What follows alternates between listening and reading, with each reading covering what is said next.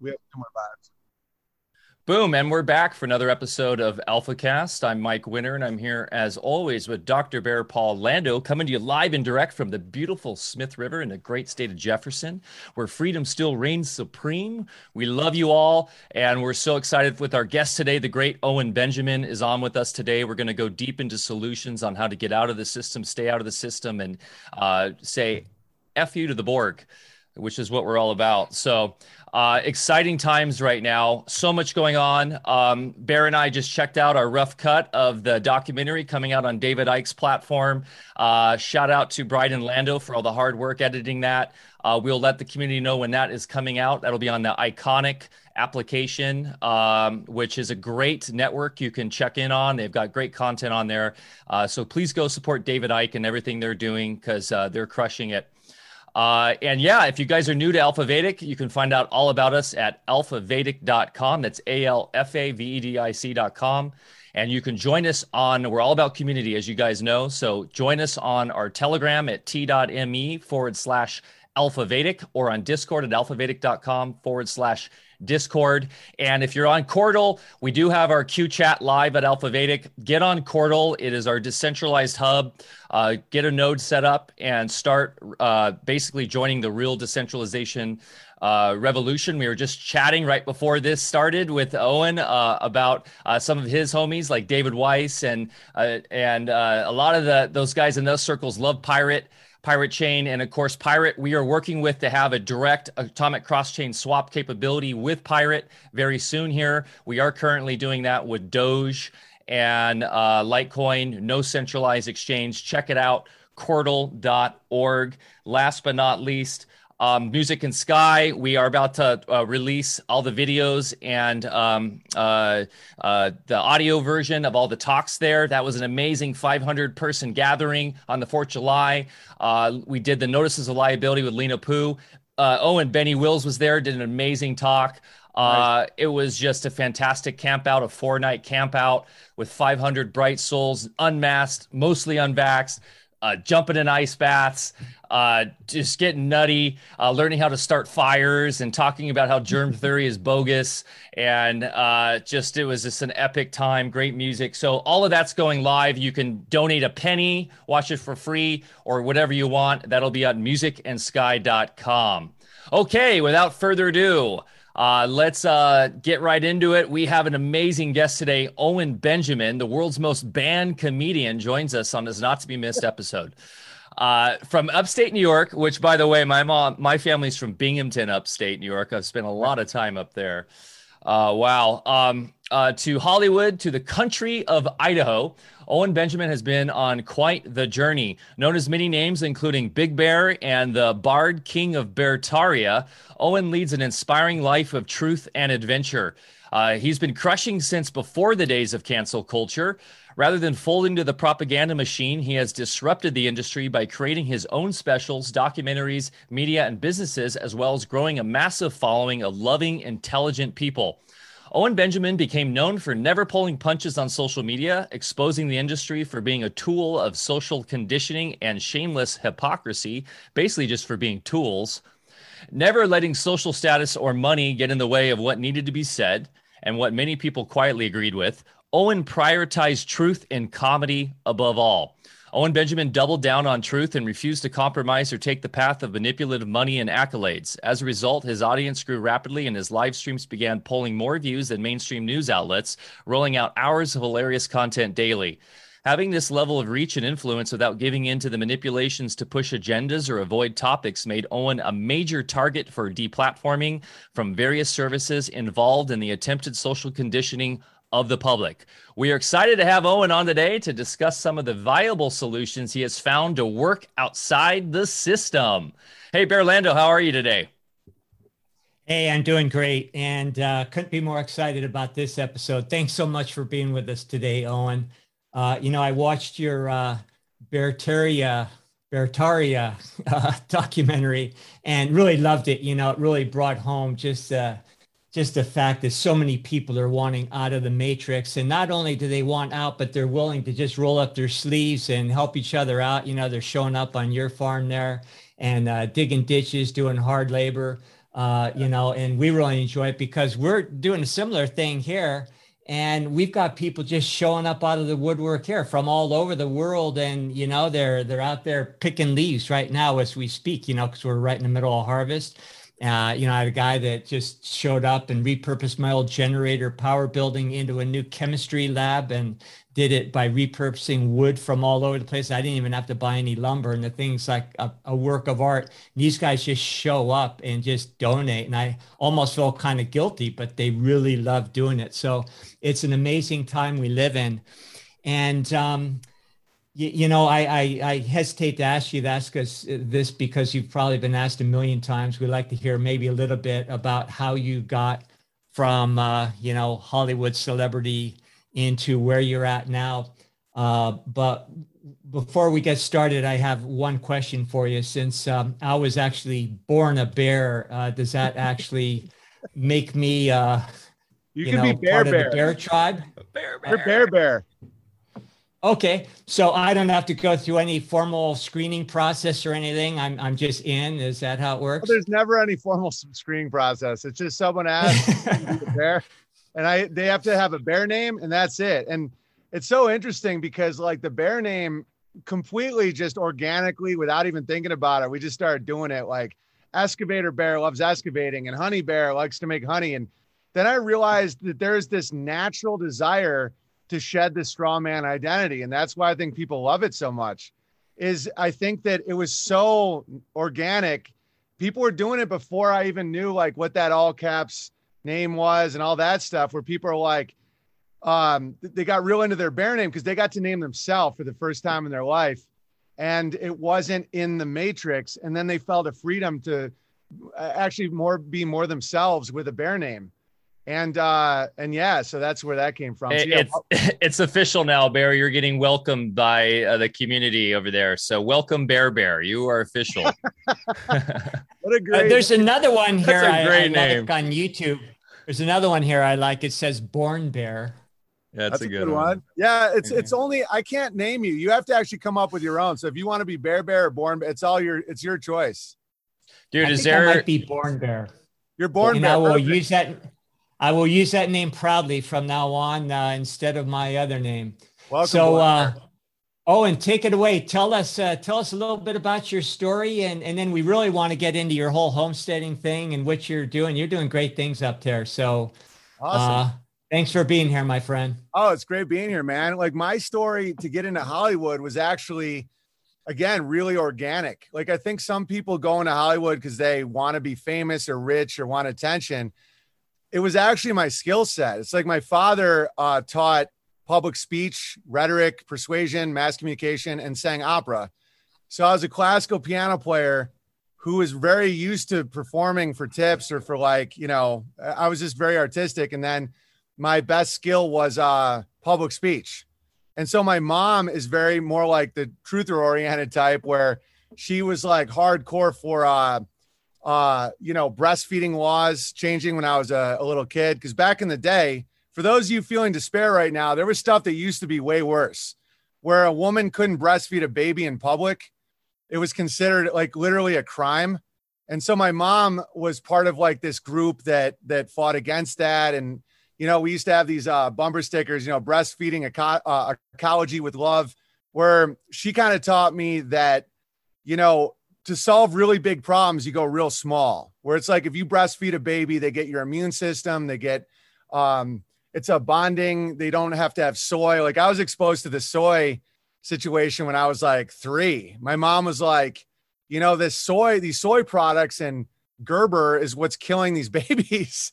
And so when I made Soy Boy, in 2015, the song, I mean, I knew about that for a long time. And so my dad was more like in the beast, like with skills, like the wizardry of it. He went to Oxford and everything, very smart, but, has his own problems. And my mom was way more like salt of the earth. So anyway, I'm like, so what do I do with my skill set? And I'm like, I could be a lawyer or I could, keep doing stand-up, because I was doing stand-up in college. And I didn't want to be a lawyer because that like looked terrible. So my best friend wanted to go to LA to be a screenwriter. So I just went with him. I was just rolling. And very quickly they put me on the show Punked, because I just always did really well on stage. You know, it's not arrogant. It just, you know, I'm 6'8". I can also reach shelves, you know? So I would do well at these open mics that were in these, like on a bowling lane or anywhere. I just didn't have the fear that most people had. And that gave me a huge advantage. So I got on the show Punked. I was like, that's one reason why I understand certain events so well and how they're, you know, like in the truther world, I'm watching some on TV and I'm like, oh, this is an episode of Punked. Like, that's the mark. This is how we do it. And so then Adam Sandler saw me open for one of my really good friends, Nick Swartzen, very funny guy. And he put me in Chuck and Larry, and then The House Bunny I had a big part in. And then, you know, 2 more movies that he made. And then I got on, you know, Leno and Fallon. And it was very organic. But like one thing I was learning the whole time is about people. Like I would tour. Like one day I'd be with the Miami Cubans. The next day I'd be with like the New York Cosmopolitans. Then I'd be in Houston with the Cowboys, then El Paso with the Mexicans. And then, so I knew that what they were about to start rolling out wasn't real, because I knew what made cultures laugh. I knew what actually divides people. I know the root of human nature. Like I'd go to Cleveland and do an 80% black room, work on all these jokes. So by Sunday, I'm just crushing. And that joke would then offend a white girl. You know what I'm saying? It was like, it didn't make any sense. Like it wasn't, I'm like, I go racial because I opened for Julio Iglesias for 30 theaters. Like I know how to make Latin audiences laugh. I know how to make inner city black audiences laugh. They don't respect fear. You know, it's all about honor culture. Like attack is funny. And so then I saw these things rolling out, and, you know, David Hogg and Bruce Jenner and all this stuff. And I'm just tweeting away with a few 100,000 Twitter followers and a blue check mark as if everybody's going to see how funny this stuff is. I'm like, you know, Caitlyn Jenner got Woman of the Year, but hasn't been a woman for a whole year yet. Isn't this mathematically impossible? You know, and everyone's like, oh, how dare you? That was brilliant. And I'm like, oh, thanks, man. And like, same with showing all the comedians. They did this photo shoot, and I wasn't even political. I didn't even care about politics, but I'm just being the bard, you know? And it was like 30 late night comedians, all dressed the same, all looking the same. And I said, same stance on everything, same endorsing the same political candidate, blah, blah, blah. And I'm like, ladies and gentlemen, comedy. And that got like 80,000 retweets. No one could, people are like, yeah, because they're so smart, blah, blah, blah. I'm like, what? If half the country doesn't believe in that, why is 100% of comedians all believing the same thing? And I wasn't pushing any side. I'm just the emperor has no clothes, you know, David Hogg isn't old enough, you know?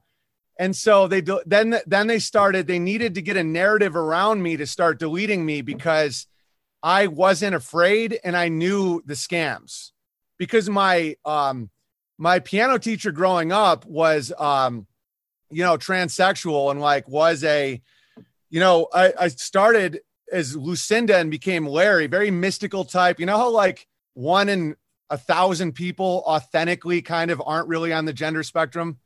Like, you know, they're like very like almost like shamanistic. Like that was Lucinda Larry, like valid, you know. And then when you see the trans movement rolling out, I'm like, this is all nonsense. I've known about this since I was 5. You know, yeah. I'm like, what appears to me is they're trying to lower the population, you know? And so, or they're running cover for soy. I'm like, or kids' endocrine systems are completely broken from the food system. So this is how they're trying to make people okay with that. And so I got canceled, which just means like no Twitter, no Facebook, no PayPal, no YouTube, no Airbnb, no nothing. And so I had just gotten married, I had a little baby, and I was like, hey, I'm not going to back down. I'm not going to pretend that these things aren't real, because once you lose your honor, you lose it all. Like, what's your purpose in life? So I'm like, okay, if they can, the beauty of all of it, which is why it's always a blessing, why do not be afraid of canceling, do not be afraid of watching things burn, because I got to see years early that they can take away anything that makes you dependent.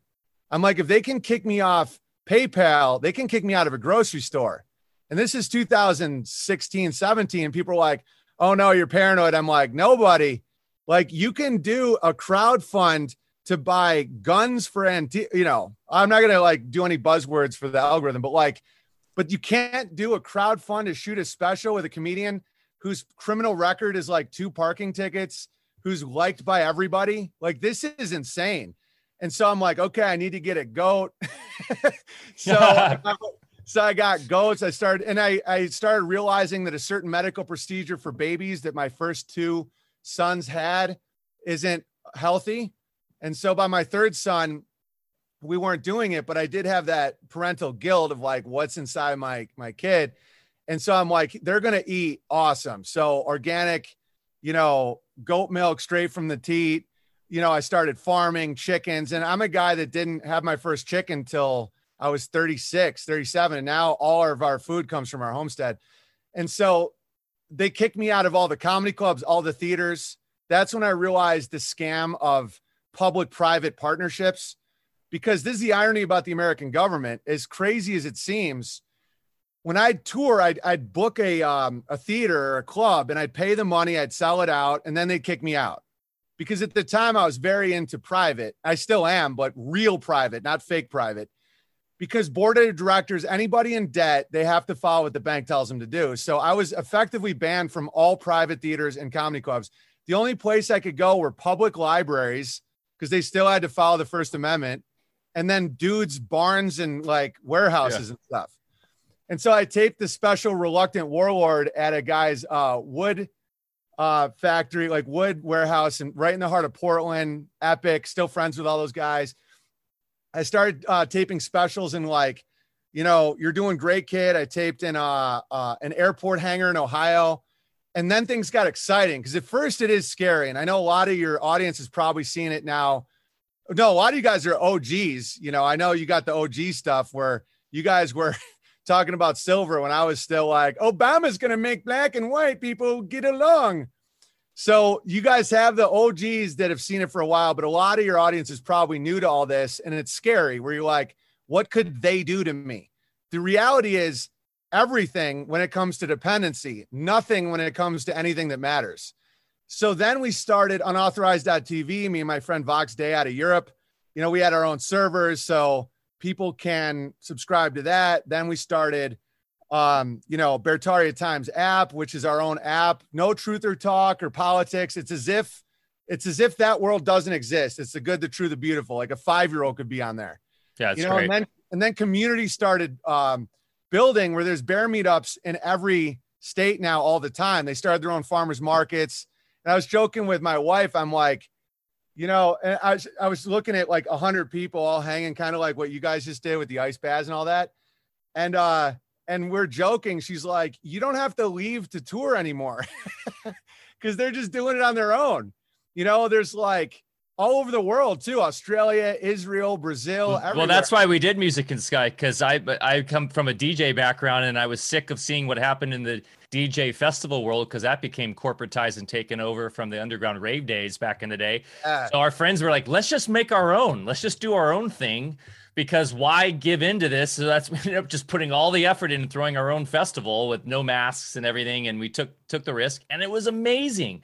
The vibe was great. We had like a protection shell over us, bro. And like, everyone's like, oh, you're going to get raided, or someone's going to, and I was like, no, it was beautiful from the minute it started to the minute it ended. And it was just perfection. So yeah, go create it yourself, guys. Sorry, I didn't mean to interrupt, but that is the way. It's funny you bring up the DJ world, because I'll leave some names out of this, because I don't want to bring heat to anybody, but like literally one of the biggest DJs in the world, one of the most wealthy DJs in the world, like DM me once before I got kicked off Instagram, was like, you're living the dream, bro. Cause like that spirit of the rave back in the day, or like the underground, like going to a DJ Shadow concert in 98, those guys still want that. Even though if they live in these castles, they still will look at dudes like us and be like, that's the way to live.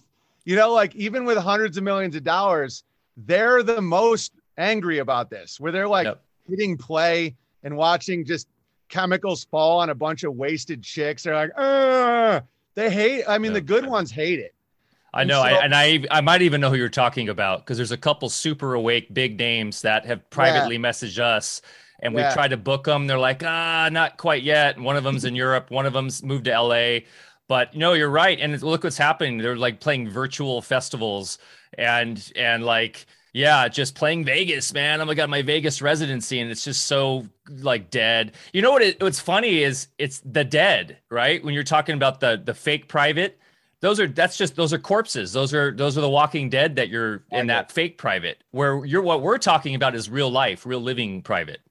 Exactly. That's why it's cool what you guys are trying to do with actual private crypto. Because right now, all I see is the scam, like the Bitcoin, all that stuff. They're doing the corporation private, which is corpus oration, the words of the dead. You know, if you know your Latin, because I'm homeschooling my kids, so I'm now learning Latin because I want them to learn Latin. And I think English is pig Latin. I think that they're making fun of us. They say it's Latin for the pigs, and we're the pigs. Yeah, it's the Royals actually call it dog Latin. Dog, there it is. Or dog tags on the military. It's very mean spirited. And once you see it and you realize they can't really do anything unless you cross into their cartel territory, you know, like if you try and do a competing, I don't know, like there's certain areas where if you go into their card, like you try to market like the actual cure to some of these ailments, like they do have, there's things that can happen. But if you stay, like I know dudes, and I'm sure you guys know some of these dudes that can like pull energy out of the air. And as long as you don't like try and sell it in their world, they just stay invisible. Cause it's almost like right out of Tolkien, where it's like the ring is the corporation, where it's like, I'm now invisible to any of like what I'm doing. You're now invisible, but you're not really invisible. Like the old, empty kings now can see you in this dark world, and it gets addicting. I think that's what the corporation is. It's like, you're invisible and immune to any liability, and you think you're crushing, but in reality, you're going to get got. That's why the world of the real private with the real living man requires so much discipline and morality, because you're doing it. Like you're accepting that you're the one doing it. Like you're alive. And that's intense for a lot of people. That's why I think it requires high morality and high level of honesty, because these corporations are hiding. Well, it brings back the spirit, of the old settlers, the pioneers, people that, actually love the adventure. And, in your situation, it's great. They try to control by censorship, but in fact, what they ended up doing is launching you into a whole new career that's probably going to end up being larger than what you were doing in the first place. What do you think? Yeah. And what do you think about, just the fact that alt media and all the people that are, following similar paths are just kicking the crap out of the legacy media and entertainment industry. And, so any thoughts on that as far as, the momentum that's happening now, and is the legacy just going to disappear on itself pretty soon? Absolutely. I mean, you're very in the natural world. I'm very in the natural world. It's a lot like pulling dandelions. It's like, be careful what you pull. You just blew a dandelion. Now there's 1,000 dandelions. It's like when you're actually doing organic pastures, which is what I'm currently doing, watch out for weeds, because I don't spray anything. So it's a whole art form where when you pull at the wrong time, you just made 1,000 more. And that's what I think they're so detached from the natural world that they don't realize they keep doing that over and over again. Well, they push scarcity, right? That's their whole model, is because that's how they maintain the prison, or the animal farm. Really, Orwell's Animal Farm is so on point, because it's like you choose to be the animal in the farm. You can just jump over the fence and leave, but most people are still in the pen because they want the feed. They want everything that the farmer is giving them. But it's all scarcity, right? And where if you get out of that and go to abundance, which is inherently natural, it's so easy, because it's like you're saying you have problems with too much abundance, because one little blow and then it's like boom. And that's really what reality is. But they've tricked most people into the scarcity mindset. Oh, dude, 100%. It's like false scarcity is the whole scam.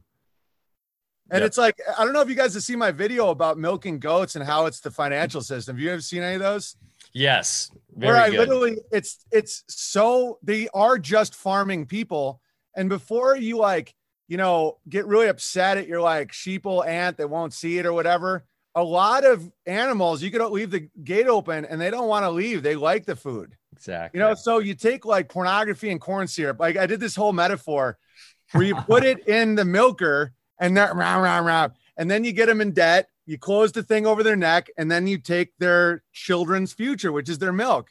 And then you start doing all these like narratives around like, oh, the guard dog's really your enemy. But, you know, and when you see it, it's so obvious. And some people want that, and that's okay. You know, that's the irony of like consent and force is like, if somebody wants to live in that world, that's their choice. Some people, that's their path. It is what it is. But some people don't want to live in that world, and you just have to accept that. Where it's like, I'm talking about animal versus human. You guys ever read the book Dune? Oh God, yeah. You know, they have a new movie coming out too. Of course, they're tweaking it and disturbing it. Have you seen that? The trailer for it? Oh, they're probably trying to hide the crazy truth of Dune, like the gum jabbar. The word jab is in it.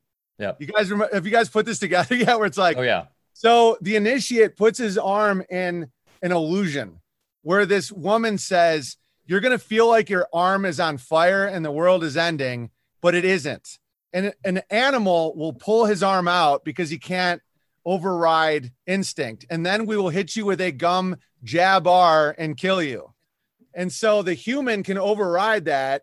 And then he sees that his hand is okay. And there is no, and that's why humans have disease, because where animals typically don't, unless they're owned by humans, right? In the natural world, this is what we talk about all the time. Our consciousness, we're so crazy in what we do to ourselves that we make ourselves sick. While in the natural world, animals, if we're not messing with them, they don't run around with cancer and neurological issues and all that. No, they just live an abundant life, and then they decide when, I'm going to go by getting taken out. A gazelle's going to get taken out by a lion or whatever. That's how it's supposed to work. Yeah, it's really and we're the only. Go ahead, Bear. I was just going to say, we're the only species that believes that we have to earn a living. I know, and earn, is the same word as where you put your ashes when you're dead. Oh, that's a good one. Yeah, for your weekend, WEAK end. Yeah. It's really your That's sentence. great. That's what you give a prisoner. The wizardry never ends. Yeah. And so, I totally, because like one thing that really broke the germ narrative spell for me is having a ton of animals like alpaca, cows, chickens, goats. They'll die if they can be cold, they can be wet, they can't be cold and wet. And so they'll die if they're alone, or if they're cold and wet, or if they have toxicity in their water or food. That's it. Other than that, I've never lost a goat. Like I've never lost a cow. I lost one alpaca cria because she was born in a cold rain and died. It's like, so they'll do these like, bird flu and all this. I'm like, I think why it perpetuates. And I think the accountability that we have to accept is a lot of people just don't want to accept that they didn't do something properly for their chickens. So they're like, it's the bird flu. I'm like, you sure you didn't change their water for the last 2 weeks? You think that maybe they were, did they just eat a very toxic plant? And they're like, oh no, it can't be me. So it's just China. And you're like, okay, that's how this all works. You're offloading liability. It's just the boogeyman. And animals would never eat a toxic plant in nature because they already instinctually know not to do that. That's the thing too. So even when people, what they do is they try to demonize nature, as nature is inherently flawed, and nature, as part of nature is that, that's why we get sick, because there's things out there trying to get us. No, nature is inherently God's perfect divine will that's created in a way where it's abundant. And so it's us messing with it with up here, and they control and mimic that. I mean, they control that and they use that against us. And it's so brilliant when you can get out. That's why we love the whole germ theory wake-up call, because I think that is one of the big ones that people can wrap their head around. They realize, whoa, I'm not a victim to invisible things that can make me sick. It's me making myself sick, or other humans that are preying upon me that are making me sick. But do you know what Germanic New Medicine is? Owen, have you heard of this one at all? Well, I'll let Bear explain that. But what's brilliant about Germanic New Medicine, which we talk about a lot, is even all that stuff, the toxic stuff they're supposedly getting us with, we can supersede all that with our own divine will and our own spirit and our own knowledge and our own wisdom. So that is a big truth drop too that we like to talk about. And it really is all just self-empowering in the end. It's like, whoa, we're in control of everything. And they've just used their wizardry to make it seem like we're not. Well, here's another thing about the toxic plants is not only they will eat them, but in small amounts, it's anti-parasitic. So it's like we have a really poisonous to animal plant on our farm, and I've been like trying to get it out. And I saw some of the animals nibbling at it, and I was like, oh no, we're gonna lose Betsy. And then I realized with enough land, a little bit of some of these plants, I looked into it, it actually functions as a dewormer because it's all about, so when an animal will eat too much of something and die is when they're put in it's again about scarcity, where it's like, if you put them in a small area, it's kind of like the mouse that kept doing cocaine until it died. The mouse wouldn't do that in nature. It only does it in captivity. So an animal would eat weeds until it died if it was only given a small area and couldn't find anywhere else. And so then people say, oh, well, that just proves it. It's like, no, in nature, the mouse would do the coke, get some bad ideas about businesses for a minute, and then just run away and not go back, you know, but in a little cage. That's why a lot of this science is so nonsensical, because if there's no community for the mouse and they're just in a little Agenda 21 cage, they're going to do the coke until they die. But that isn't nature. That doesn't prove that everybody's addicted by nature. It's that we're self-destructive alone in a little box, which doesn't exist in nature. Yeah. And isn't it interesting that people only buy the fallacies in the narrative, when they're really heavily urbanized, because they've been so disconnected. And, when you look at people that live more rural lifestyles, natural lifestyles, are connected to the earth, they just have that natural common sense and that intuition. And just like animals, through resonance, they just read the plants and their body just attracts them to like resonance of what they need. So it's no problem. But you pen somebody up and you just limit their options, and that's what's going to happen. Exactly. Well, science has also tricked people into believing that this is a closed system, like the mouse trapped in the box. But this is an open system. It's a holistic system. It's open. It's a large plane of openness. Everyone's connected, and it's divine, right? It goes up many levels. And of course, scientism and materialism wants us to think that we're in a closed system and that everything is confined to their rules and to the scientific parameters that they give us. And that's why people are sick too. So it's like that mouse analogy is perfect, bro. Yeah. Have you seen the mouse utopia experiment? Oh, sorry. Go ahead, Born Bear. No, you go first. I was going to ask your question, but you finish your thought. Well, just the mouse utopia experiment. That's why the urban environment is so insane. And I used to live in Los Angeles for 16 years. And looking back, a lot of my views were because I lived in such an unnatural situation. They took all these mice and they gave them all the food they wanted, and they put them in this like really confined area. And within like 2 generations, they were all like gay cannibals. And then they all died because they started preening themselves. They no longer like behave like mice. And then they all started developing like, I swear to God, dude, you can watch it on YouTube. It's from the 70s. It's like they started developing like gay relations. Like they stopped breeding and then they started eating each other and then they died. And the mouse utopia experiment, the population went like this, and then it went to 0 because they weren't living. They were just being pumped full of like unearned food, and they just self-destructed. And I just thought that was because that was replicating an urban environment. And so that's why that's the last place you want to live, is in a major city. It looks like D-Live kicked us off, just so you guys know. Yeah. Oh, great. Must be a good chat then. Yeah. So, Owen, I was going to ask you what the State of the Union in Idaho is. In the 60s, I went to school at Washington State in Pullman there. So we used to hop up to Idaho to Coeur d'Alene. And, a few years back, I drove up there to take care of a client that was in a bad way. And I was amazed because I hadn't seen it in all those years. And now there's like box stores and discount outlets and all that kind of thing. I was pretty shocked, but and I know there's been a great influx of California people in there. So is there a similar polarization happening there now? What's it creating? Yeah, Coeur d'Alene definitely has that polarization. It's a lot. It has the what's it called? The privileges that usually draws that type of people. That's why I like to live in an area that doesn't have a lot of privileges. Like the only clothes store around me is either like a Walmart at some point or a farm store. So that's a good sign. So I live outside of Sandpoint, and that's been good. The best part about North Idaho is it's so rugged, and there's like fires and there's horrible storms in the winter and there's black outages, and it's hard to get cell reception. And that's what I like, because that is going to keep out the Mouse Utopia people.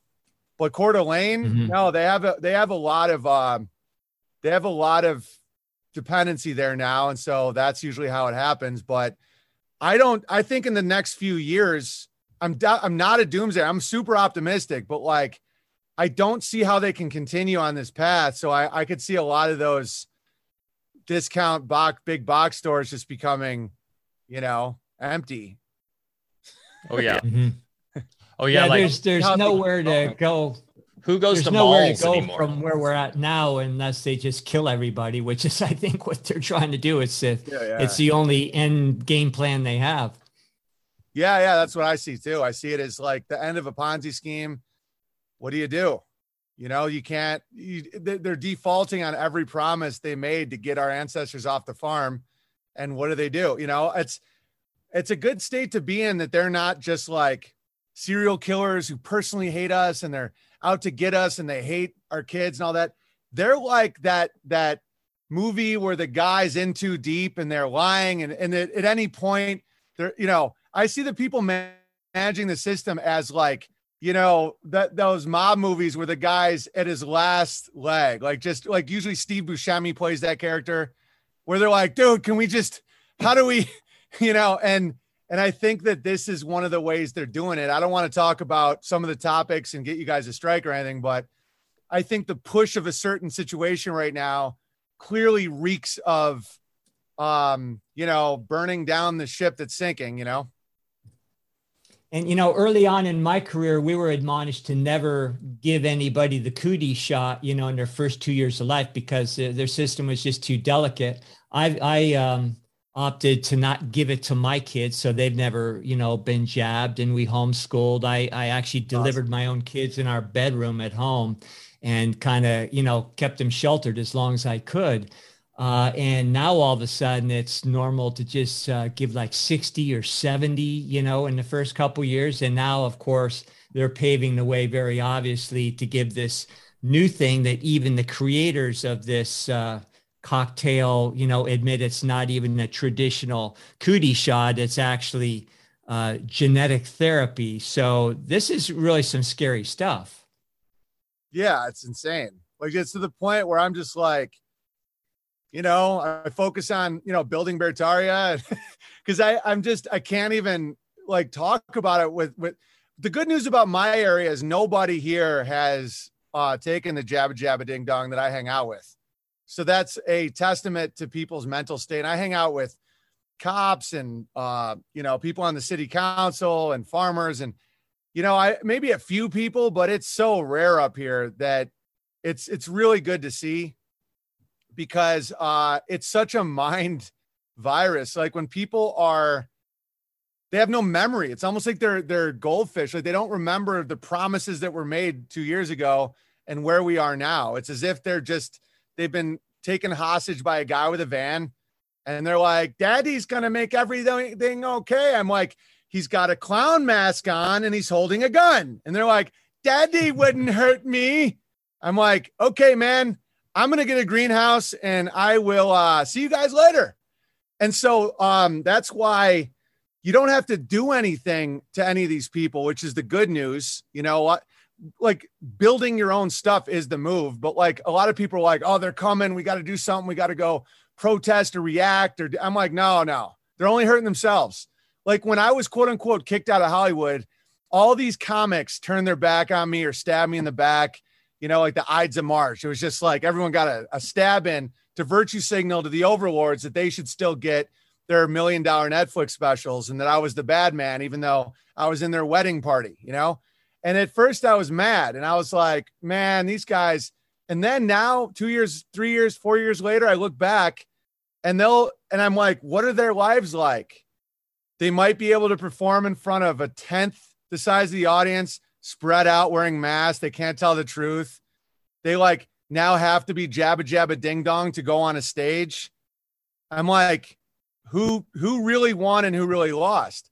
And so with time, you see a lot of the worst cowards and the worst actors, they only hurt themselves.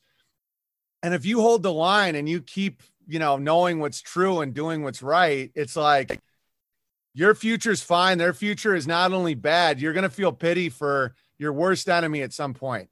You'll look at them and be like, man, what happened to you? The fact that truth tellers, comedians they can't talk about one of the greatest lies they've ever seen. What are they going to talk about? Airplane food? Like, it's gone. It's over. Like, there's nothing to do. Like, how can you be a healer who doesn't heal or a comic who doesn't get laughter? And you look out at your audience of masked up, like, scared people that I don't see how that's doable. And I wouldn't trade my life for theirs at all. And I think that that's one of the best things that came from these crazy times. And they'll be following you pretty soon when it really starts hitting the fan. It was I was amazed at your documentary when I watched it. The first part where you had clips of some of your old colleagues and they're speaking about you in public like you passed on or something. It's It's just this sadness. We want the old Owen back, and just incredible.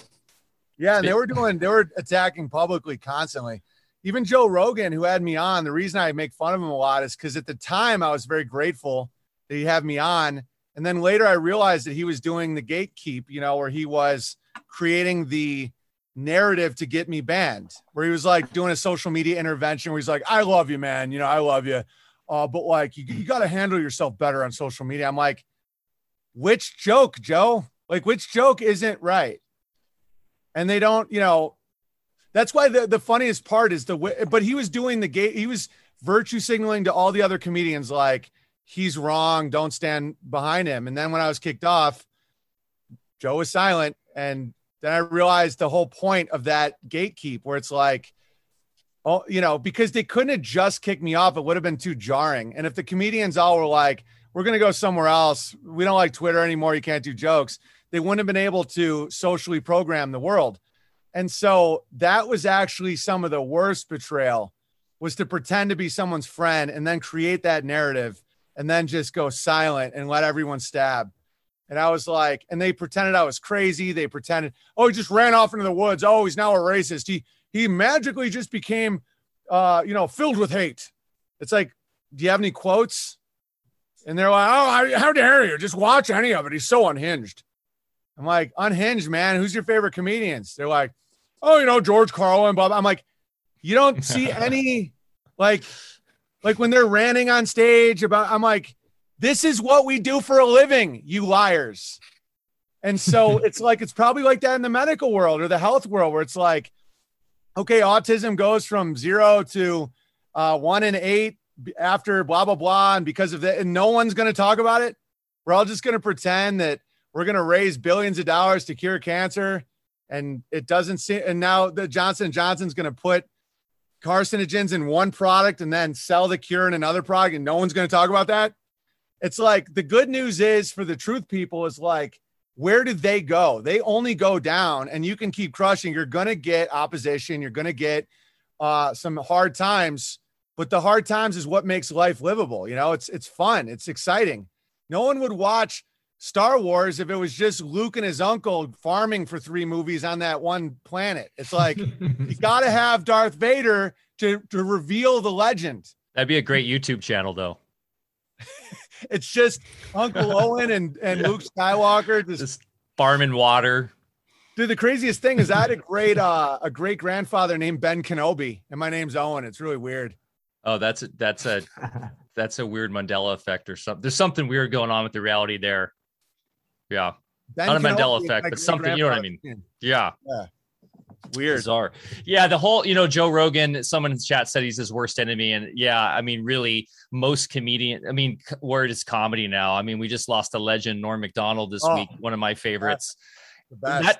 That dude, you would know better than I. I mean, I worked a little bit in Hollywood in an independent side, lived in LA and DJ'd in Hollywood for over a decade. So I was in the scene. I used to go to the store, every now and then and hang out with those crowds, and actually tried to have Joe in one of our reality shows. We ended up casting was, Theo Vaughn?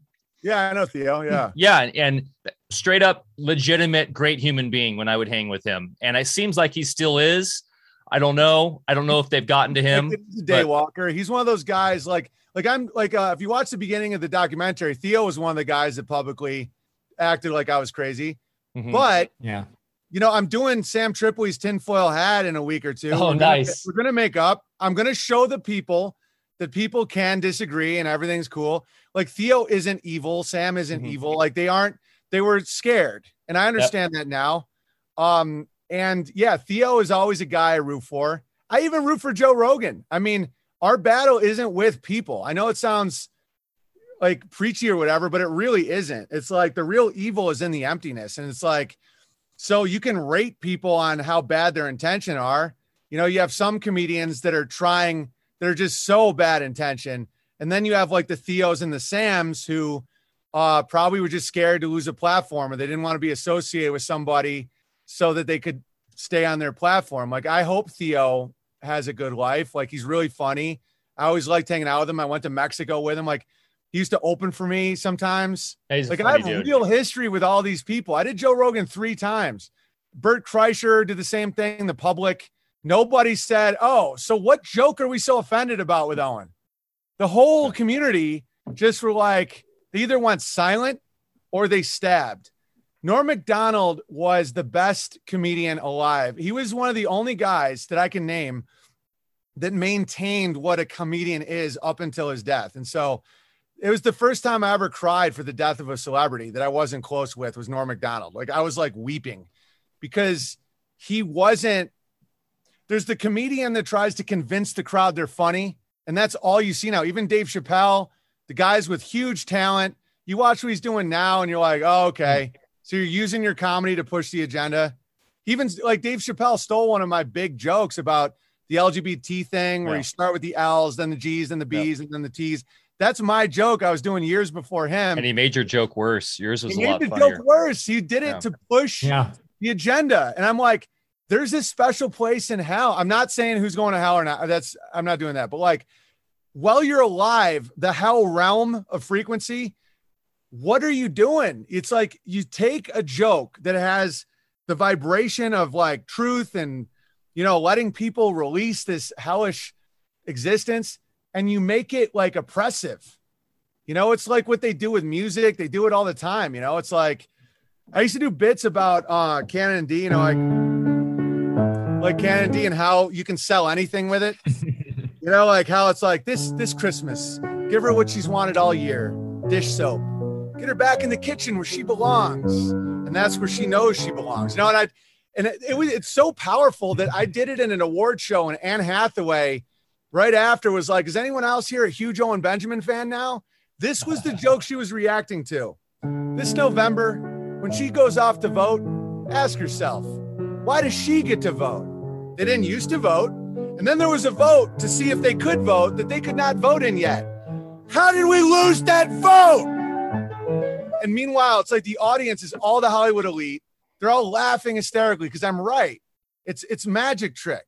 If you do this, Alexis, put a big red bow on it so she doesn't realize it's just a Toyota that costs $20,000 more of debt money, And so, because music's so manipulative, or you could say like the best stuff to this, be like, honey, we're pregnant, and it feels dark. And so this is just witchcraft. Yep. It's just rhetoric, no different like this. That's all it is. It's the same chords as 8 Mile. This, if you had one shot, that's just Jaws. Something's coming, And so you have these emotional triggers, and then you can put anything over top. And it's like so obvious. And so I'll do these jokes and everybody knows it's funny. And then when, the call comes in from Mount Olympus that I'm not going with the agenda, all these cowards and liars just like have to destroy my name. And then you'll go on these message boards, and I'm sure your chat is like, oh my God, Owen's a shill. He's a racist.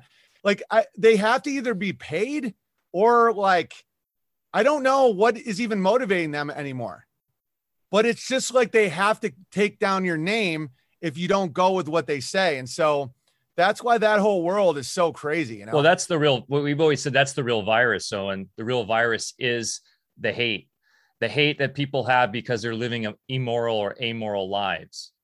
And that creates a tension in their resonance. And so they're attracted to others who have that same tension. I used to live, dude, I DJed in Hollywood in some darkness, bro. Yeah. And I thought it was cool to go to these after parties. And it was funny. I actually sold shoes to Anne Hathaway. She's short, right? Really short. Yeah. Yeah. But anyways, it was like always, I went to these things because it was the cool thing to do. And I always felt this weird pit in my stomach, like, 2 a.m. and there's Kanye, or I remember Prince was in the club and everyone was excited. And I was just like, I felt this weird darkness always, but I went through the motions because it was what was supposed to be cool, right? Like I'm living my dreams is what I always wanted to be, DJing in these cool spots. And then now I'm just out like trying to figure out the best ways to get the most yield of my tomatoes. And I feel freaking amazing. And I'm talking to this dude Waller, who is just like never left this little town. And that guy's funnier than almost every comedian I ever met in the scene. The funniest people I know are plumbers, work in the fire department, blue collar dudes that nobody knows and are way funnier than almost anybody on stage. And I know Bear can attest to this too in his life. That's like, it's so funny, man. Anyway. No, like the people, like there's tons of people that are funnier than me. It's just not in the stand-up comedy world. Those guys all just took the ticket. And then I'll meet someone in my day-to-day life and I'm just dying laughing. That's one reason why I think that my community is so tight, is because like I'll listen to them and work on I'll promote their jokes, like all these cartoonists like Mountain Bear, Be Grateful Bear, all these bears are making top level comedy, like better than Netflix.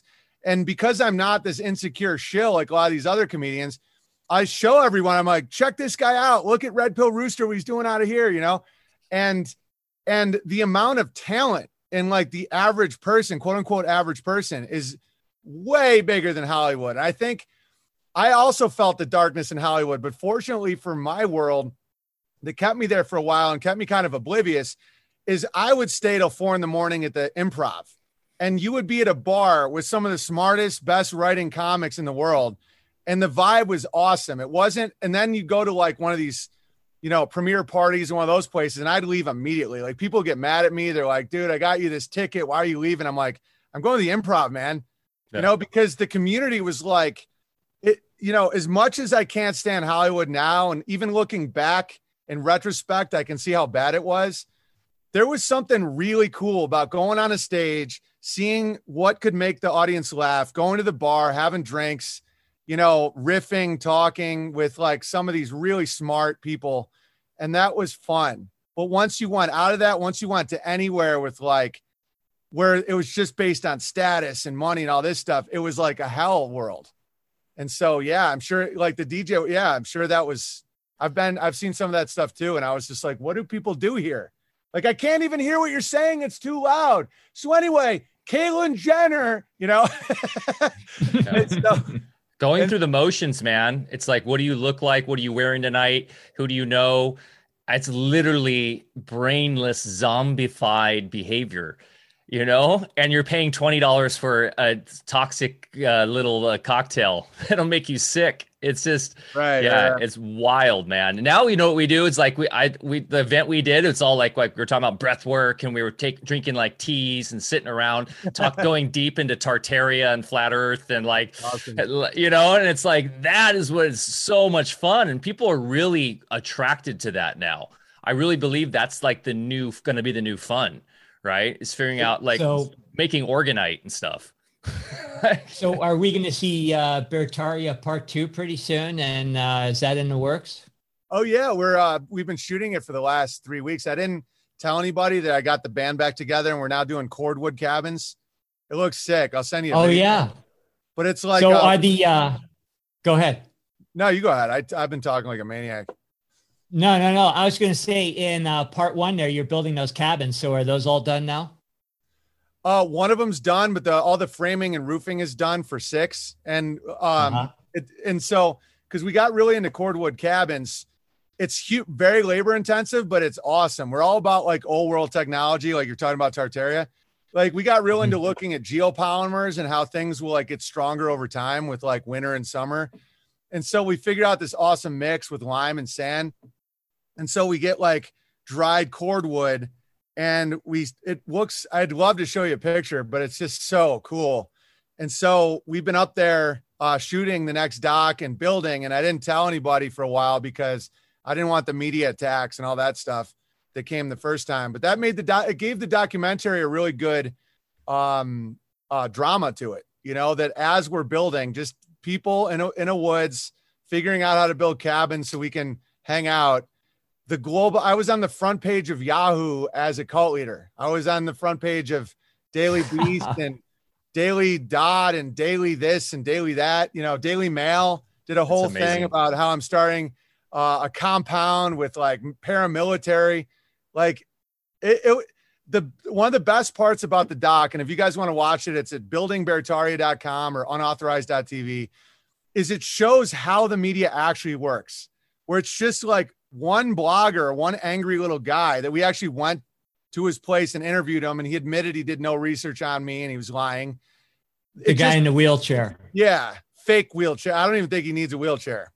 Like FDR. I think it's all a scam, but it just kept falling upwards where the next level would report on it. Like, a local paper, because it was a confirmation bias. They wanted me to be the bad man. They wanted these fantasies that everybody that isn't obsessed with the system is like violent, which I'm not. And it's like, and then it just kept falling upwards until I'm on the front page of Yahoo.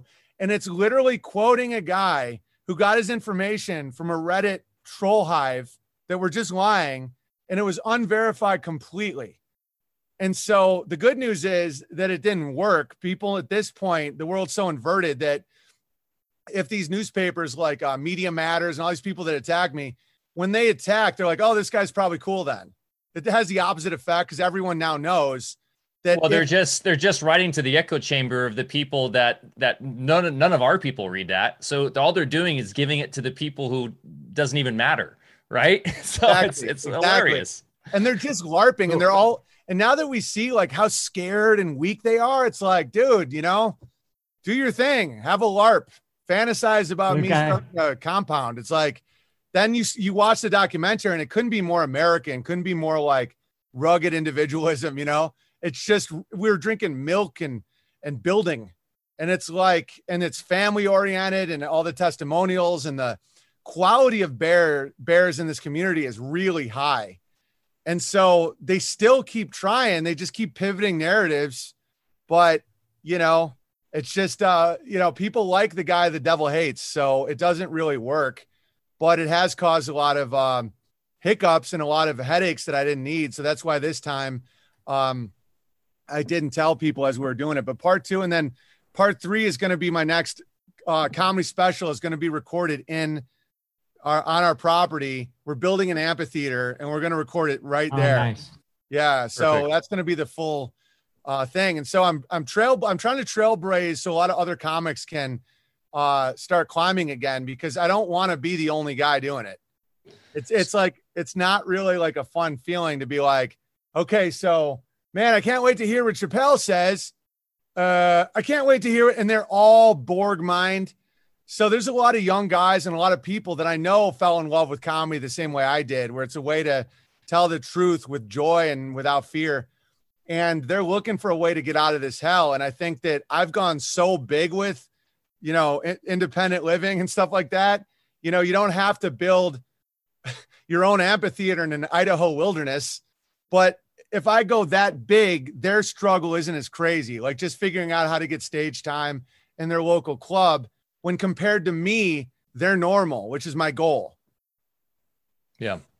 No, you make a great point though about, the beauty of what's going on right now is that it is time to get as independent as possible. And the whole normie culture, just leave it. And that's great that you're doing that and giving people a platform, because I'm sure there's a lot of people in the bear community that, like we said, those blue collar guys, right? The plumber dude, the guy who's so funny. Maybe he wants to get up and do 5 minutes at this thing at your place. And all of a sudden now he's got a whole new hobby that turns into something that's enriching his life that he would have never had in the old system, because he's a good person. So this is a beautiful thing that's happening out of the nonsense of the system dying, is the people are leaving the farm of the old world and joining in the new, which we're all about. And I'm kind of very radical in my, like, I just canceled my Netflix account. I refuse to watch any professional sports. I didn't even know Norm Macdonald died until someone mentioned it yesterday on our Telegram group. I was like, wait, Norm died? What the hell? Because I don't even follow like news anymore. I get all our news. Bear and I get our news from very alternative sources, from primary sources, from people that we follow. So like, I don't look on even Drudge Report anymore. Drudge and all that stuff is like, Oh, he's gone. he's gone. He's totally gone. So what happened to Norm? So he supposedly died of cancer. Supposedly he was battling cancer for 10 years, which is weird because he didn't look like the typical physical downward spiral that supposedly someone would perish from, what cancer, quote unquote cancer, which is just a word. I'm wondering if he just opted out, really. Like he was just, I'm over it. I'm done. I don't know. Have you talked about that at all, Owen, and like why he left or what happened to him? I haven't looked into it too much. But I don't know. I know that this current environment, especially for a comedian, is so crazy stressful that I heard he was sick for a long time, but he was soldiering on and just being a crusher. He lived hard. Comics live hard. A lot of travel, a lot of, bad food, a lot of booze, a lot of up and down, horrible sleep patterns, like the comedian life expectancy 61 is like blue zone, so I'm not getting too conspiratorial about his death like some other people's deaths, but like I don't know, maybe he was just like, dude, this is too ridiculous, and his will at that point, I don't know. All I know is that he was the man and he's gone, but he might have just been like, you know what, I'm out of here. Who knows? Yeah, Bear and I talk about great men when they decide to leave the plane. It's literally they go to sleep at night and not come back. Yeah, and that's how you're supposed to exit. You don't exit through misery and through being in a hospital. You just decide, finally, I'm 102. I'm done crushing. I'm ready to kind of go to the next place. Like we talk about that all the time. Like your grandfather, right, Bear? You tell that great story. Yeah, how he was like building stone walls when he was in his hundreds, and then he just decided to go to sleep. Yeah, and he couldn't get a driver's license anymore at 106, so he said F you and just drove anyway. And then he went up to my dad's house and built a big granite wall. And then I was visiting from college or whatever, and said, okay, Grandpa, I'll see you in Christmas or whatever. And he had a big beaming smile. He goes, no, I'm out of here, in so many words. And I go, oh, what do you, I didn't want to hear about it. He says, no. And then he goes, okay, get out of here, because I wouldn't believe him. And, I got the phone call a couple months later. Yeah, Grandpa just fell asleep and didn't wake up. And that's how all the people in the old country where, my ancestry is from, that's the way they did it. They're usually out hiking in the hills, and they're in hundreds hunting mushrooms or something. Then they just go to bed one night. Nobody got sick and had to go to a hospital. That just wasn't in the consciousness for those people. Yeah, my mom's like that. She's very Germanic. She did, she walked home from delivering me and I was like almost 11 pounds. She was like, I'm going to leave. She lost her doctor because she didn't go. She didn't go for like 20 years. And the doctor was like, you're not allowed to come here anymore. Like, you don't come. Like the slot's open now for someone else. And she's like, And she's like going to be 80 this year and just completely clear-headed, very mobile, very fine, And then you see other people that are completely bought into the lies and they're hobbled and, full of pain. And I think victim consciousness is one of the biggest disease causing things ever. It's like, you're trying to hurt me. They're coming for me. I just wish that like, that is like, that's cancer. Like that victim-y stuff. It's just like, if only I could When you get to the truth of how the human body actually works and why it gets sick, you realize it doesn't have anything to do with diseases or pathogens. And, in my career days, I just practiced in private. I was a doctor of last resort. People would find me and I didn't have to be out there publicly. I just treated people. But now in the last couple of years, we're talking, a little bit more truth to, audiences, and try selling the fact that, there's no pathogens in nature. Right. And that the body heals itself, and that cancer is actually a biological response to heal you. And the only reason why it doesn't go away sometimes, there's very clear reasons. Those are the things we used to treat and usually saw it clear up. So talk about being maligned and and marginalized in the public, and the medical profession, of course, man, they come after you with the vehemence. And I've seen a lot of my colleagues, and I've been targeted a bit myself, but actually suicided because they got a little too vocal. Yeah, I hear that's one of the worst one. Like, is everything that I've faced, it pales in comparison to like some of the people that were outspoken in the medical world, because that cartel is no joke. I mean, that's legit. The Hollywood cartel is a lot more based on privileges and perception. Like the Wizard cartel hates me. So they're like trying to make spells about me.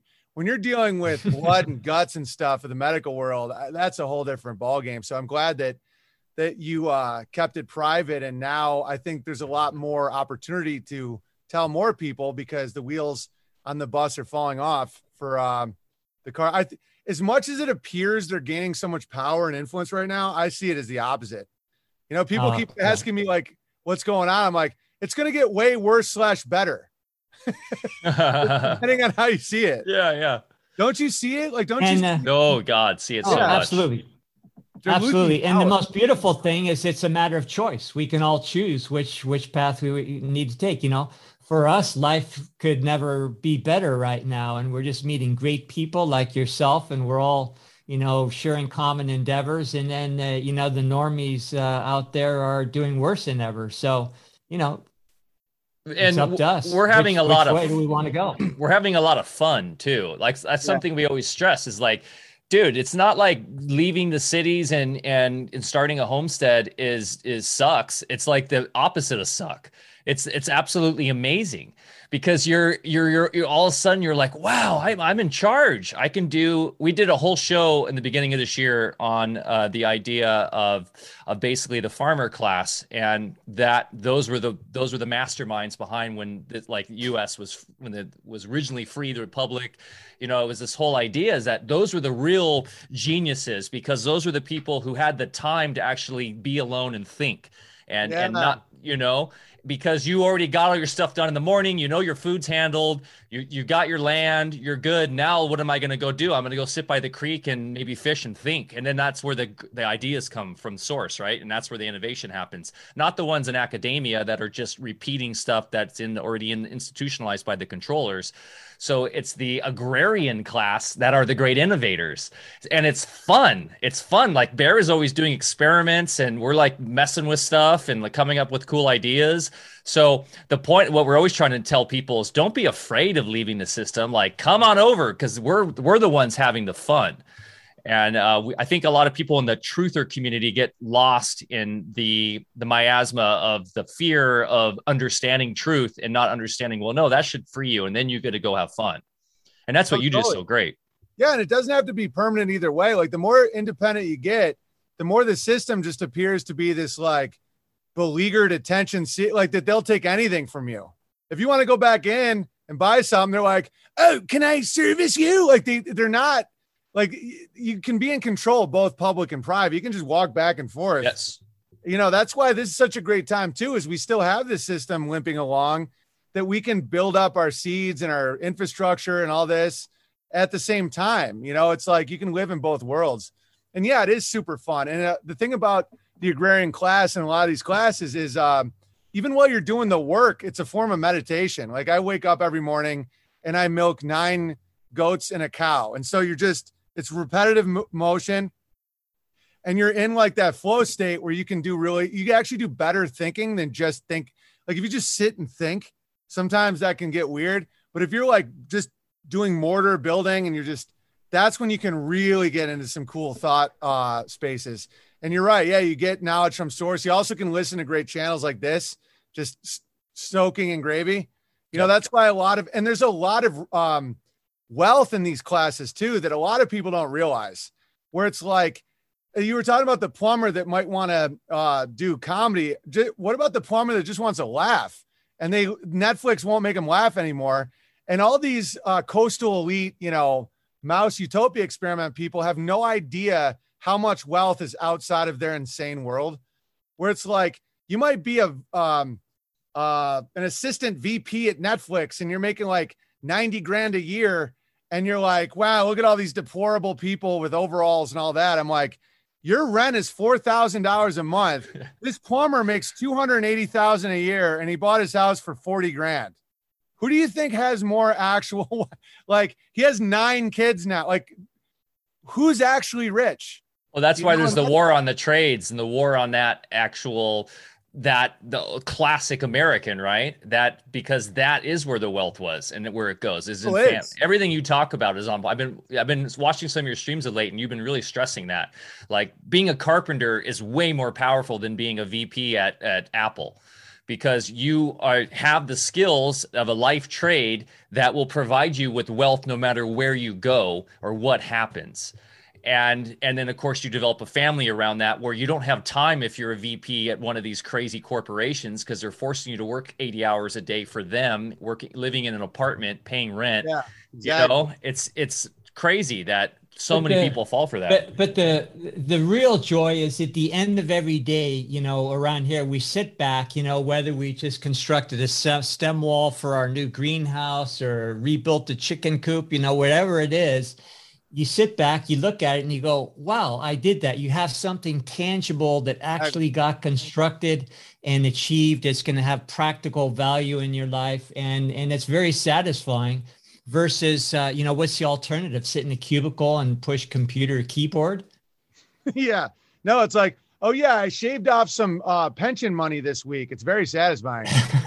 You know, it's and also just the different amounts of currency. I just, talked about a plumber making hundreds of thousands. You could be making 10,000 a year and have a higher standard of living than someone making 500,000 a year with no skills in a cubicle in a power structure. So to be super in the system, they want you in a power area, which is LA, New York, all these places.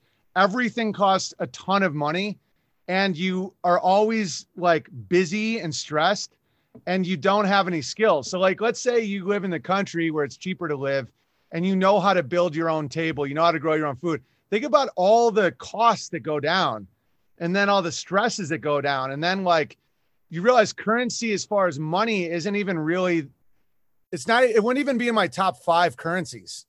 It's just one of many currencies. And so if you can, like, I know people in North Idaho that make about $1,000 a year. They get all their food from like hunting, like they're totally out. And their way of life, like they're all really healthy, like they're, you know, intense people, but like they don't have to even be with money. They like pay land tax every 10 years and call it a day, you know? And it's fascinating to watch. They can make a car. Think about if you know how a car works and you just take scrap, you can just make one. Or you have horses and land. It's nuts. Like the real freedom is outside of that matrix. Oh, yeah. Yeah, we had a guy here yesterday who was helping us stack some firewood and you know, splitting and everything. And, you know, never been to school, you know, has a little bit of a country twang to his voice and everything. And that guy knows more about what makes the world tick than anybody I see on the tube out there. And that's the sort of people you run into in the backwoods. They've never lost their common sense, and they see right through people in urban environments. Yeah. And there's nothing anyone can do about it. You know, it seems like there's this board trying to take everybody, but it's a free will realm. If you don't choose it, they can't make you do it, or else they lose. There's a spiritual battle afoot. And they can't just be like, hey, guy who knows how the world works, I'm going to force you into this cubicle. They just leave. That's why you'll see generations all the way up to 2021 that never fell for any of this shit. And there's nothing anyone can do if you don't choose it. And I know the illusions are getting crazier and more powerful, but at the same time, they're getting more ridiculous. Like where it's dude. Like, our kids are seeing right through it. I don't know how old your kids are. I have an 8-year-old and 10-year-old boys. And like, it's so funny. Yesterday there was like a McDonald's, because they watch YouTube. That's like their thing, you know, and I let them watch their YouTube for a certain time and they're watching stuff on how to hunt and, you know, and my one younger son's obsessed with World War II right now. So he watched a lot of World War II videos, but then like a McDonald's commercial pops up or something, and they're literally remixing it live They're talking about the Happy Meal makes you happy. And they're like, Dad, listen to this. The Happy Meal makes you cancer, gives you cancer. And they're often like, guys, let's calm it down a little bit. All right. Let's keep in the house. That's cool. And so they're like seeing through it already. And there was like a recent Alaska Airlines thing, the most ridiculous that I've seen. Have you seen this where they're all dancing with masks? And it's a play off of, what's the song? Men at Work song. And it's all about, being safe and everything. God, I got it. Yeah, the safety dance. Have you seen that commercial? No. Oh my God. The Clown World. That is the ultimate Clown World commercial right now. They're like doing the safety dance, and they're all the people that work for Alaska Airlines. And my kids are laughing, not at the song, but they're laughing because they see through how insane the mainstream world is now. And they're like, Dad, they were like, pull me in. Got to see this.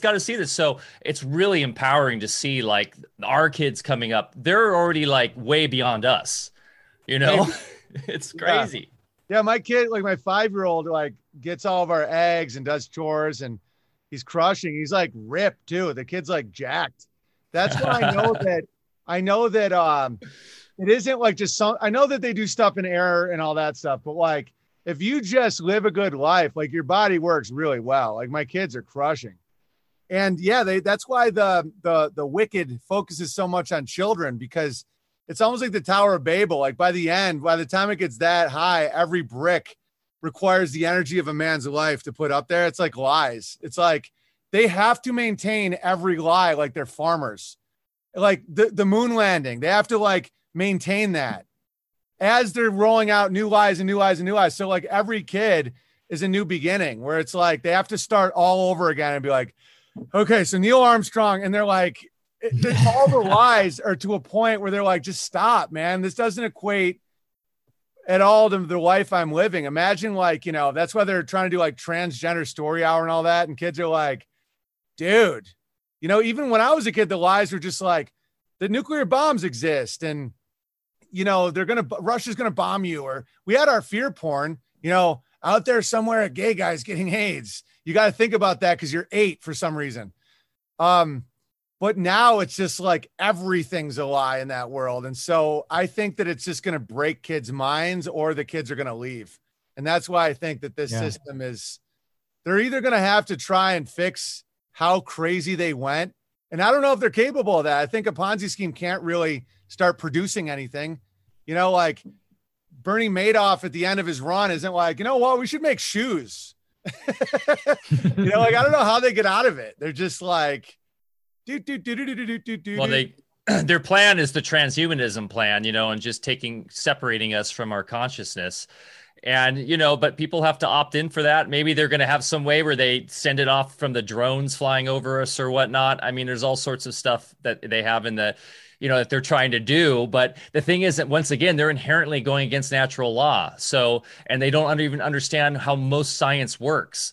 So it's just funny. Like I personally believe like you, they're spinning out. They're spinning out right now. We're watching the manifestation of the Ponzi scheme imploding for sure. Yeah. And one of the reasons they failed to go ahead, Brer. I was going to say what they fail to understand is that the universe has self-correcting mechanisms. So all the garbage they put out, reverberates out there and then comes back of their own kind right to them, about 10,000 fold. So, and things take on a life of their own. It's got a momentum now. It's out of their control. And, their whole main purpose is to maintain control. They created a monster that nobody can control. So they're in deeper doo-doo than anybody, and they know it. And that's why they're doubling down and just doing cartoonish things here to keep the narrative going. Yeah. And one of the best things that happened is just the concept of, I know not the best thing because it's obviously horrifying, but like that people now know what being suicided means. Because I think one of the biggest natural law problems is when you kill a great man, it reverberates out. It's like blowing the dandelion, and so that's why they can't just kill you, because that turns you into a hero. And they know that it magnifies your message.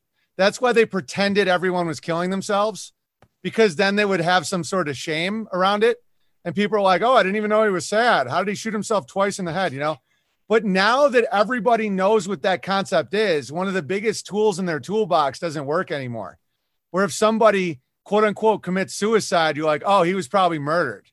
And so then it creates this underground reverberation effect, and it has the opposite effect of what they intended. That's why a lot of evil can't just kill good men, because it magnifies their message. And so the sneaky little tricks that they would do in the past, I don't think work as well. So that's why Hillary Clinton was such a blessing for all of us. Oh God. Yeah. Because now we know what is a suicide, like to be suicided is like such a reveal, you know, that because they need you to think they did it to themselves. But even that still kicks back and reverberates back. You know, there's people that we're now uncovering now, like decades later, where we're like, oh, that guy didn't really kill himself after all. Wow, that guy was crushing. Because linear time is like an illusion. It's like, you know, oh yeah, you can't cover it.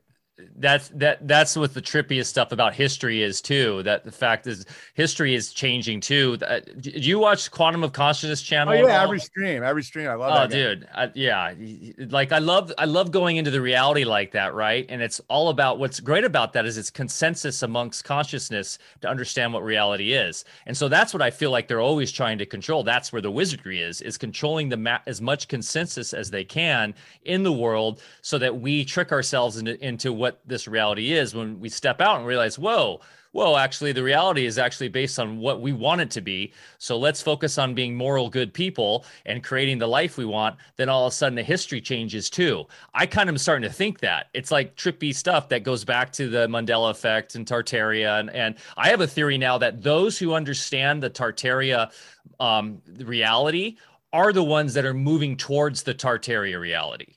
If that makes sense. And those who are oblivious to it or think it's stupid or don't understand it, those are the ones going towards the current normie reality that will spin off into that and continue that way. There's all sorts of weird ways you can look at that, but it is fascinating that time, that's a very important thing to understand, is time is not linear. Time is nothing. Time is what you make of it. So yeah, good stuff, man. We could spin off into those concepts forever. I do want to get focused though on like the last half hour or whatever we have here on solutions, because I know that's one big thing that you're really great at focusing on. And I think people right now that are just like waking up, I think they're waking up in droves right now and they're like, what do I do? Maybe give a couple, based on your own personal experience, what helped you get to where you are now. I know one of the big things you talked about is getting out of debt and getting some land. We just did a 3-part series on land patents. I don't know if you followed that idea of alloidial titles and really having your truth based in your land that they can't touch and can't take away. That's a great series, guys. For those who are just finding out about us, we did a 3-part series on land patents, which goes back to the original treaties, and it's just a great way to secure your property. But yeah, just curious, Owen, what are some like very practical solutions that you could give to our community that you feel are the great ways right now to be out of the system and thrive? That's a great question. I think I think one of the main things is to not overwhelm yourself. Like think that you have to be completely out of the system right away and have like 200 acres and horses and all this stuff. That's why Building Bertaria, buildingbertaria.com, watch it. There's a whole montage of a bunch of guys sending me what their Bertaria is. And some of them are living in apartments where it's like, there's like, oh, Big Bear, this is my Bertaria. And it's like a guy like Balance Bears in LA, and he just has like, he's growing microgreens. And it's like, it's, I think like claiming your space and being like, I'm going to accept I know it sounds so like dentist office motivational quote, but it's so true. It's like you accept your obstacles as opportunities, where it's like, okay, I'm going to get more in touch with my food. I'm just going to grow one plant. I'm just going to meet one neighbor. One of the biggest spells that I help break for a lot of people is that the internet isn't bad. It's like a tool, like a gun. It's the intention. So like try and make the digital real again, like what you guys are doing, where it's like meet people and then meet them in real life and then like talk honestly about what you guys do and then exchange goods, because the economy is just a battery.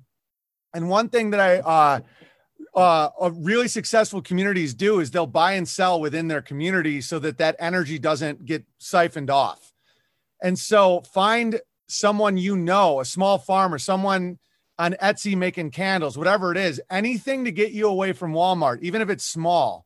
Like, oh, this guy makes belt buckles. I was just about to go to Walmart and get a belt buckle. Like, and so once you start putting, because currency is just energy and it's supposed to flow. You're not supposed to like obsess about money. It's supposed to like just keep circling. It's like a current. And so the more you just keep it in like a closed community, the more you'll see everything start to grow. And so we have the app, Bertaria Times app, where if you go there and you subscribe to it, you'll see what people are doing. And when you force yourself to focus on the good, the true, the beautiful, and not just whatever, everything is bad, don't get me wrong. Like going through that phase is great. The gravy is great for the biscuits. It's good to know what quote unquote they are up to sometimes, like what their overall agenda may go, just how bad it could get. But you get yourself a plan. Like you want healthier food, you want a wife and kids, like whatever it is, start doing that in a small, basic level. Get to know 10 people within 10 miles. Because witnessing is very important. You're talking about allodial titles and like the real gravy, like way deep down is very biblical and very like your connection to reality. And a witness is very important in your life. So friends, having people on your land hanging out, like what Born Bear is talking about, like a guy clipping leaves over here, a guy's building a wall. That's crazy powerful. It's more powerful than a tank. It's like, because then think about what life is. Like, think about how much harder it is to impose will on someone when there's just people around him that know him and can vouch for him, a witness. That's affidavit, I think, comes from King David. I don't know. But it's like, this is some old stuff where it's like, and so build your community, start eating better food. And that doesn't have to be expensive. Look into what grows around you naturally that you could actually eat. Sleep better, all this stuff, all the simplest stuff. And then from there, that's why we talk about castles and airships, because that's how big we want to go. But if you're like, man, I can't build a castle or have an airship, you might feel like a failure. But if you can grow a tomato, you'll feel awesome. And then as you just keep going year after year, you get closer to castles and airships. Like that's why we're setting up our own private stuff, like Unauthorized and Bertaria Times app. And that's just a comedian in an attic in a barn. It's like whatever you do, start to do that too. I know people that own restaurants or gyms or all that, start figuring out how to put it in the private where it's a membership only. Figure out how you can start a small business to write off your expenses so you don't have to pay exorbitant taxes, where you serve the community in some way. Like these little steps are so exciting because I didn't know about any of this stuff till I was like, I just started at like 36. I'm 41 now. At 36, I was living in Los Angeles with no children, thinking that getting on Netflix was a great goal. And now I'm like, it's just such a better world. And so like to really lower your fear, I think action is a very important thing to do. And don't just focus on them is a very big thing these days. Like they suck. They're just like grabblers trying to figure out how to poison kids so that no one knows what they've done. It's like really sick and horrifying. So like, watch out for the fear porn, because I know that can be a big draw, especially in the truth community. I've done it. Everyone's done it. But like, if you stare at the abyss too long, the abyss will look back, Yeah, that's amazing advice. I get a lot of comments. People say, well, I can't do what you do because I can't afford to just go buy a place and have acres and grow stuff and leave my job and my whole world. And I say, well, yeah, but it took me 70 years to get here. And, it didn't happen overnight. We took consistent little baby steps and kept educating ourselves and taking risk. And that's a big thing, is you need to be able to take risk and then actually start to enjoy taking risk. Oh, exactly. Yeah. Don't worry about lollipops and fancy pants. That's why when people, because that allows you to take risks, like get the ego down a bit, where you don't be scared about being humiliated.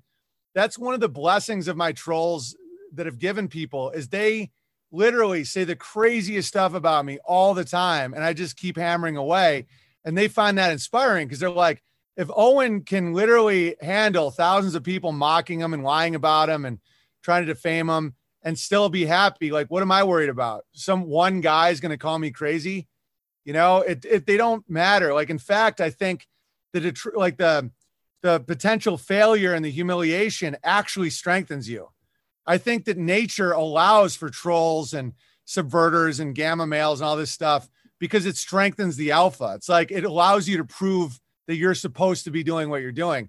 And again, like, don't just look at our lives and be like, why, how can I just jump right into that world? It's like, maybe you're not supposed to be there. Maybe you're supposed to hold down your little area in a different way. Like, figure out your path and crush with it. Maybe you don't even need to own a home. Maybe you're supposed to live in a yurt. I don't know.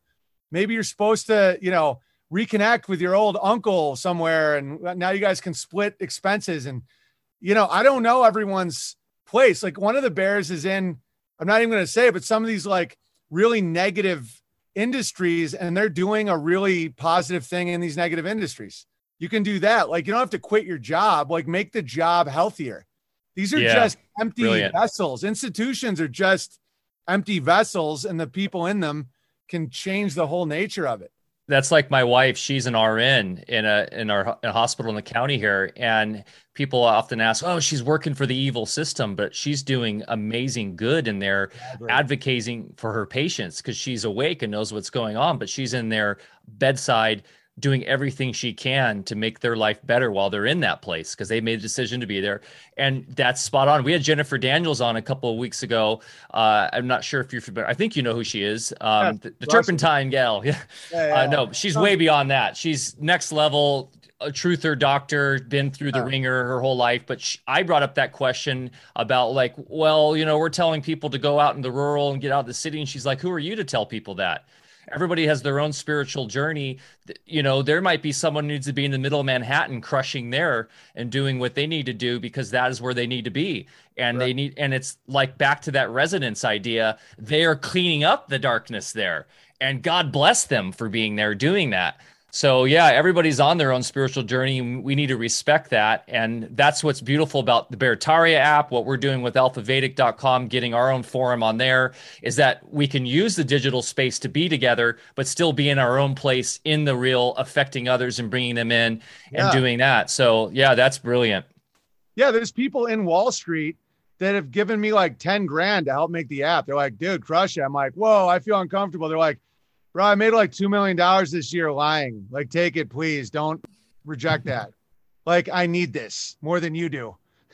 And so that's the thing, is you don't want to just give up. It's like one thing in Art of War. It's like to get the enemy to give up before you even fight. Like, you know, if your talent is acquiring resources and you can help out people like us to build alternatives, do that. That's awesome. You know, it's just like if your talent is being a nurse and you're in that system and you can advocate for stuff with people, that's awesome. We're all in the beast right now. Like, this reality is very beastly.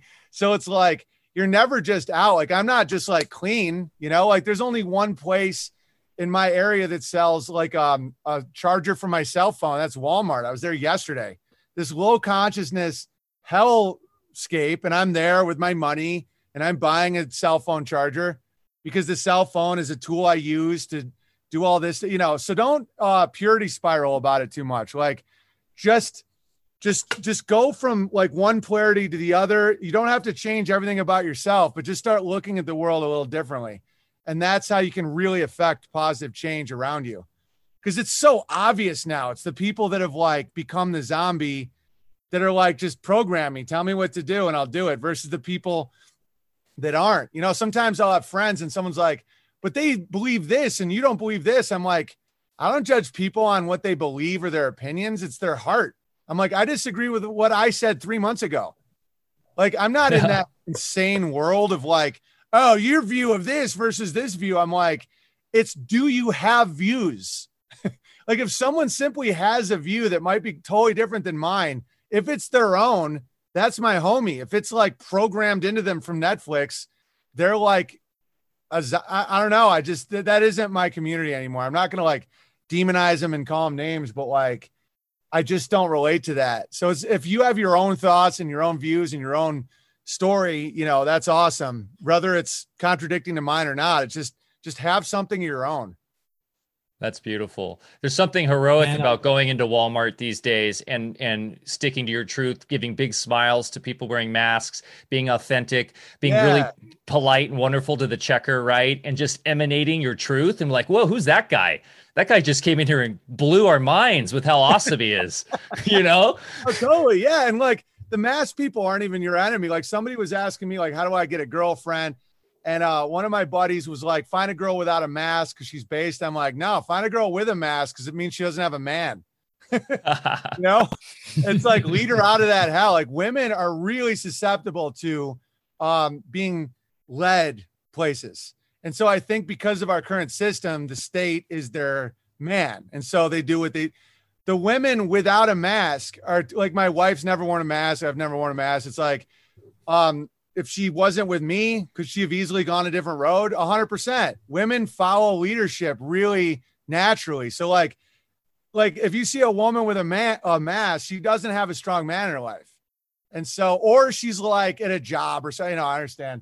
I'm not going to like say that about all men. I know I'm trying to work on not saying stuff that evokes challenges because then a challenger emerges. It's like, I happen to be a good man. My wife has to wear. I'm like, But that's the comedic nature in you, Owen. You make those observations, and that's impossible for you to not do that. So, but I mean, yeah, in my opinion, it's like if you see a woman like alone with a mask, she doesn't have a strong man in her life. So that's how you meet a good chick, and then you know, make her feel really awesome about taking that thing off.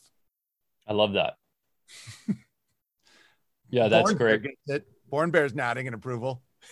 I get it. Yeah, and, you know, urban. Can I say one thing? Can I say one thing about the women thing, real quick, Bear? I'm sorry to interrupt you, but it is interesting how they're pushing women to be all the leaders, though, in the mainstream, right? It's all women. The women president, all the women. Look at all the women, the Pelosi's, and all those people. There, that's what they're trying to sell us as the Aquarian age too. It's like the feminine, the divine feminine, but of course that's inverted, and it's not.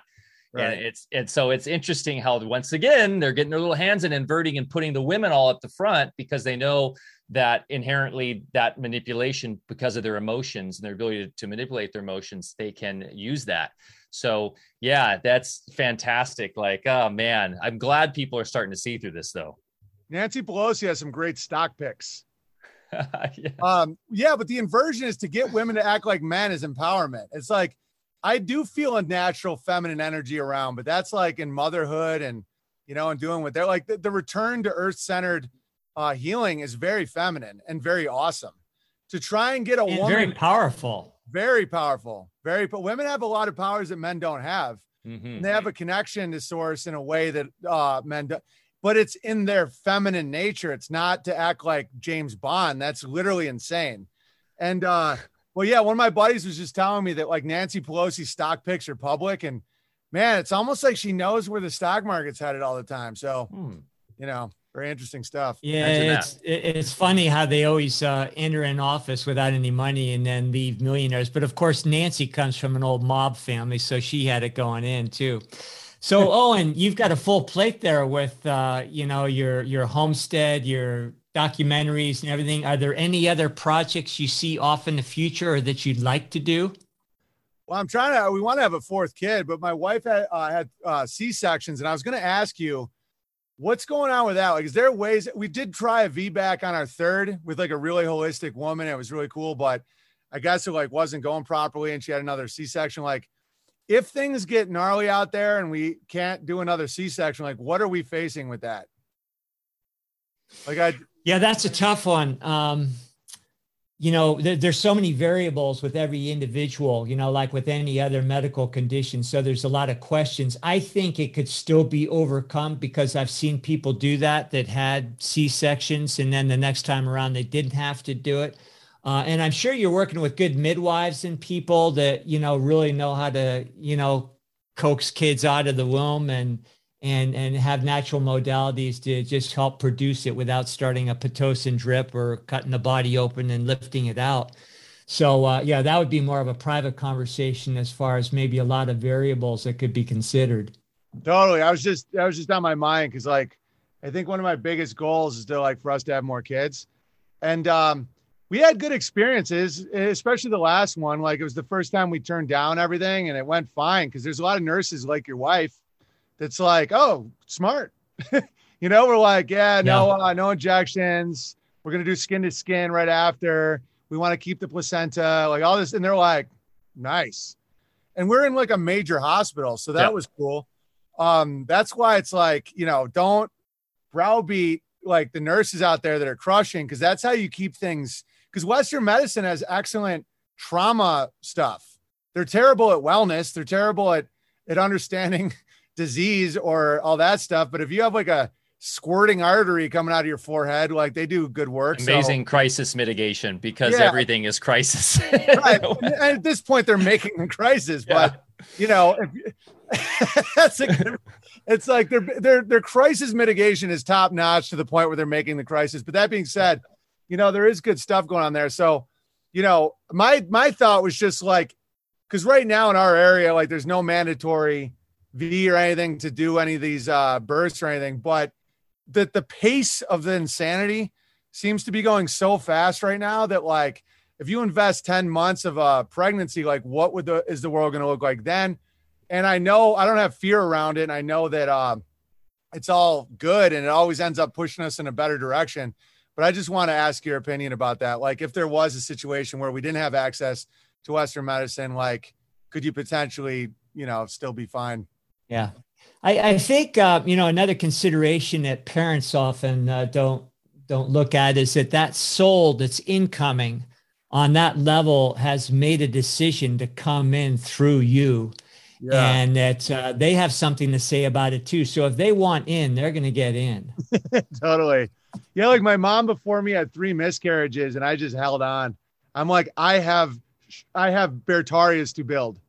Like my mom before me, 3 babies, just lost them. And then the last one was me. Like I had an older brother, but I was like, I'm not leaving here.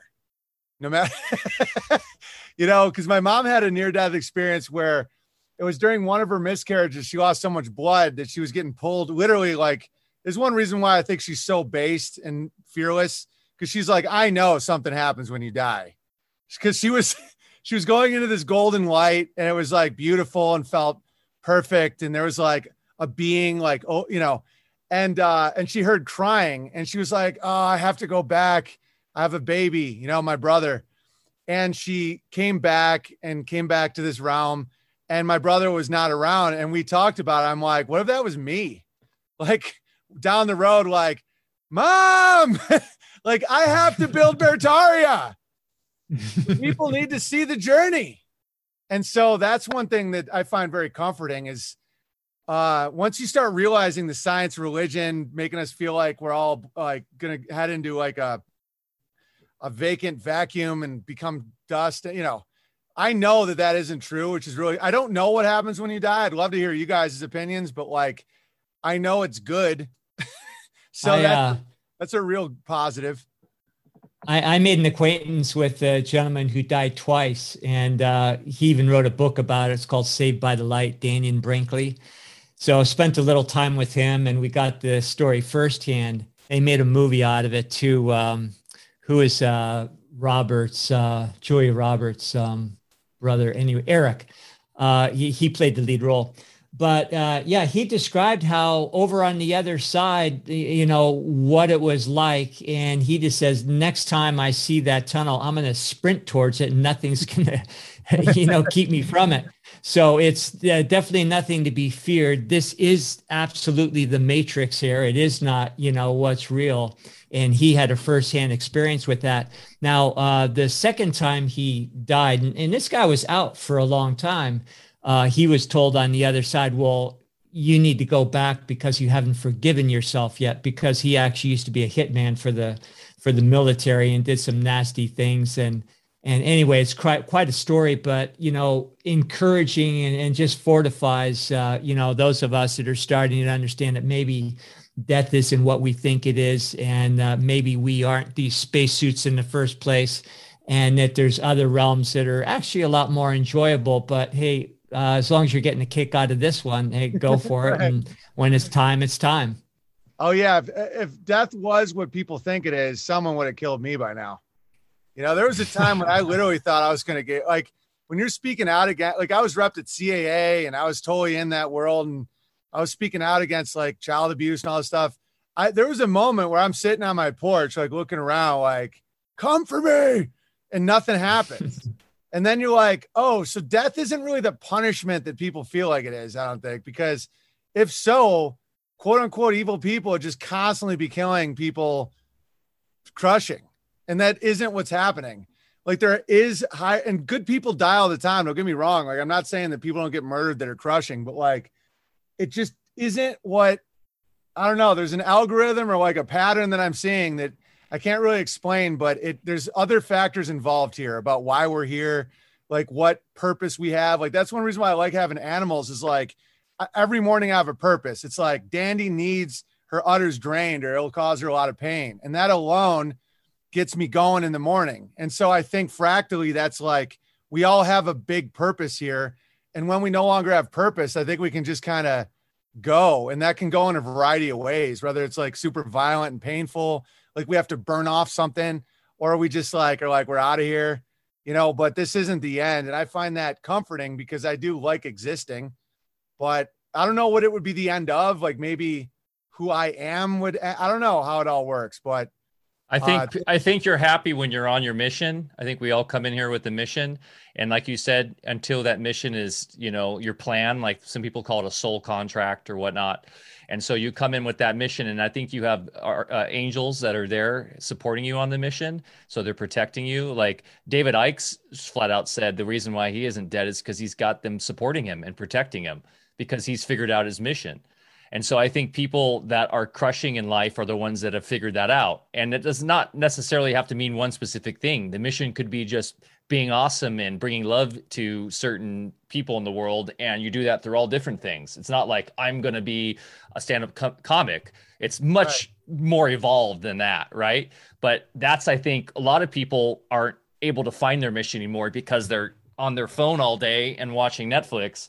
And so, but I think if you're tapped into the mission more and more, like, you're protected more and more because they're like, oh, he's on it. Owen's doing the mission.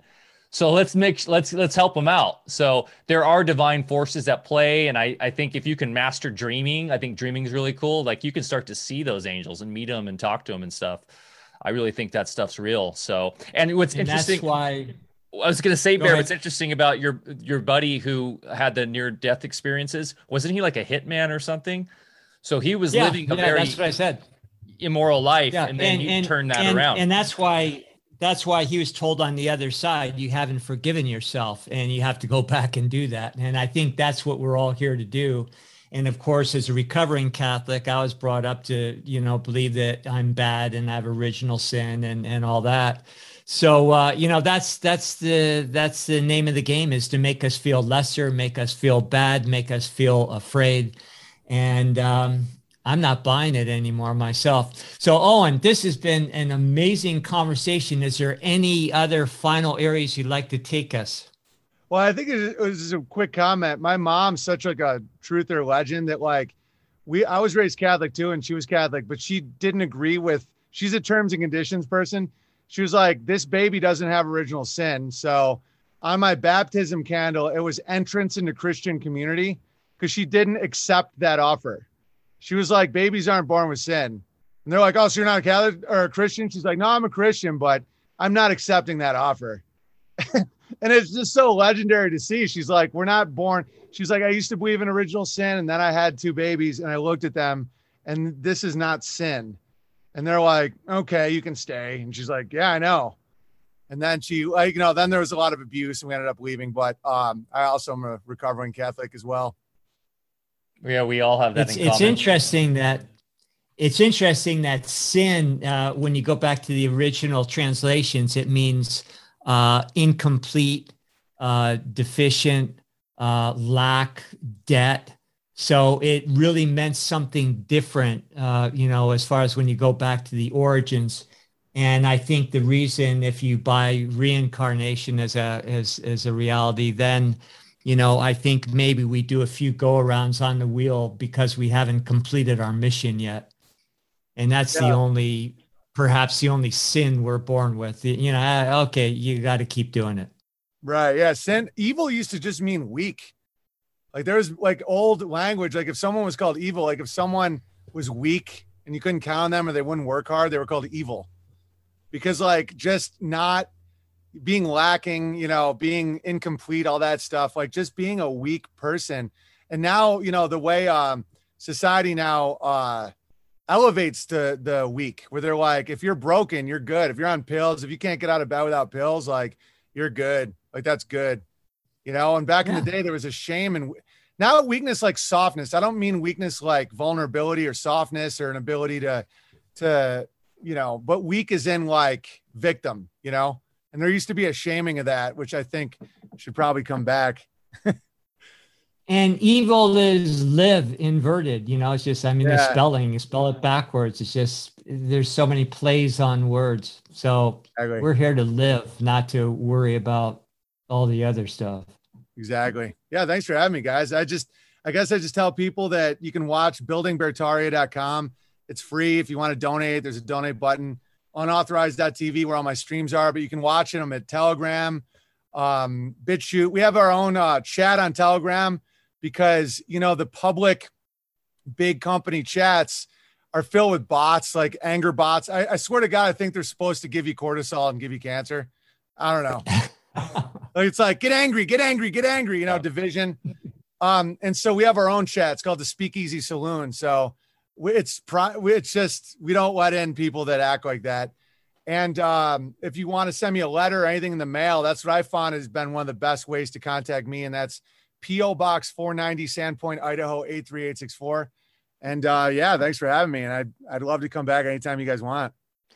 That was great, man. I love that you're doing the snail mail thing because that's really tactile. We talk about the energetics of physically writing stuff and how important that is and how that's a lost art that they're pushing because you're putting your own alchemy into those words when you write. Yeah, so constant. I mean, I get these all day. Someone, that's awesome. Someone mailed me this piece of silver today. People mail me like everything you see behind me was made by people. You know, they make me art. They like that painting. Somebody painted that, like woodworking, everything you can think of, like something that means something to them. Like someone made me this knife. You know, it's constant. And like the handwriting, you feel so much. All these books, every book you see behind, all those books were all just mailed to me. Yep. And tactile is very important. Just holding something in your hand. And the PO and the say what you will about the United States government. They never kicked me out of the post office. That's why I have an odd thing, because a lot of people would think I'm anti-government. I'm anti-control. I'm anti-deception. I'm anti-infringement stuff. But like, if you go down to the real basics of it, it's like the post office has no terms and conditions like Facebook and Twitter. It's very simple. And so I'd rather live in a world with a much, much smaller government, a government that didn't try to run anyone's life or anything. But unfortunately, a lot of people are begging the government to do that because they've given up their sovereignty. They don't want to take care of themselves. And so just look what just happened with the Postal Service because they were trying to mandate the vax or said the word mandate the devil's prick. And basically it got revert. There's like, no, we're all going to quit or what. And so Mr. Biden's was like, oh, okay, you guys are cool. So, I mean, yeah, that was like what? Bro, we're the post office. How are you supposed to get your drugs in the mail, Biden? Exactly. And it's hard to be anti-government when you realize that we are the government. So exactly. I guess the message is maybe it's time for us to start doing our job. Exactly, bro. Like we go to town hall meetings. Like they're trying to rezone our beautiful valley and, you know, we'll go voice our dissent. It literally works. One of the biggest psyops is that the government isn't us and that we don't have a role. And dude, the sheriff has more power than the president. Our sheriff, like the president will say stuff and our sheriff legend is like, no, I won't be enforcing that. And they're like, but you have to. He's like, no, I don't. I can arrest the president. And they're like, shut. Dude, the illusion, like so much of the tyranny right now is insurance companies and they go after anyone in debt. Because when you're in debt, you have to have insurance to back the loan. And so that's why the real a lot of the real nasty stuff happening, you know this from the medical world, is insurance companies. And people are like, wow, where do these you say that there's human farmers. Where are they? I'm like, we are farmers. Dun, dun, dun, dun, dun, dun, dun.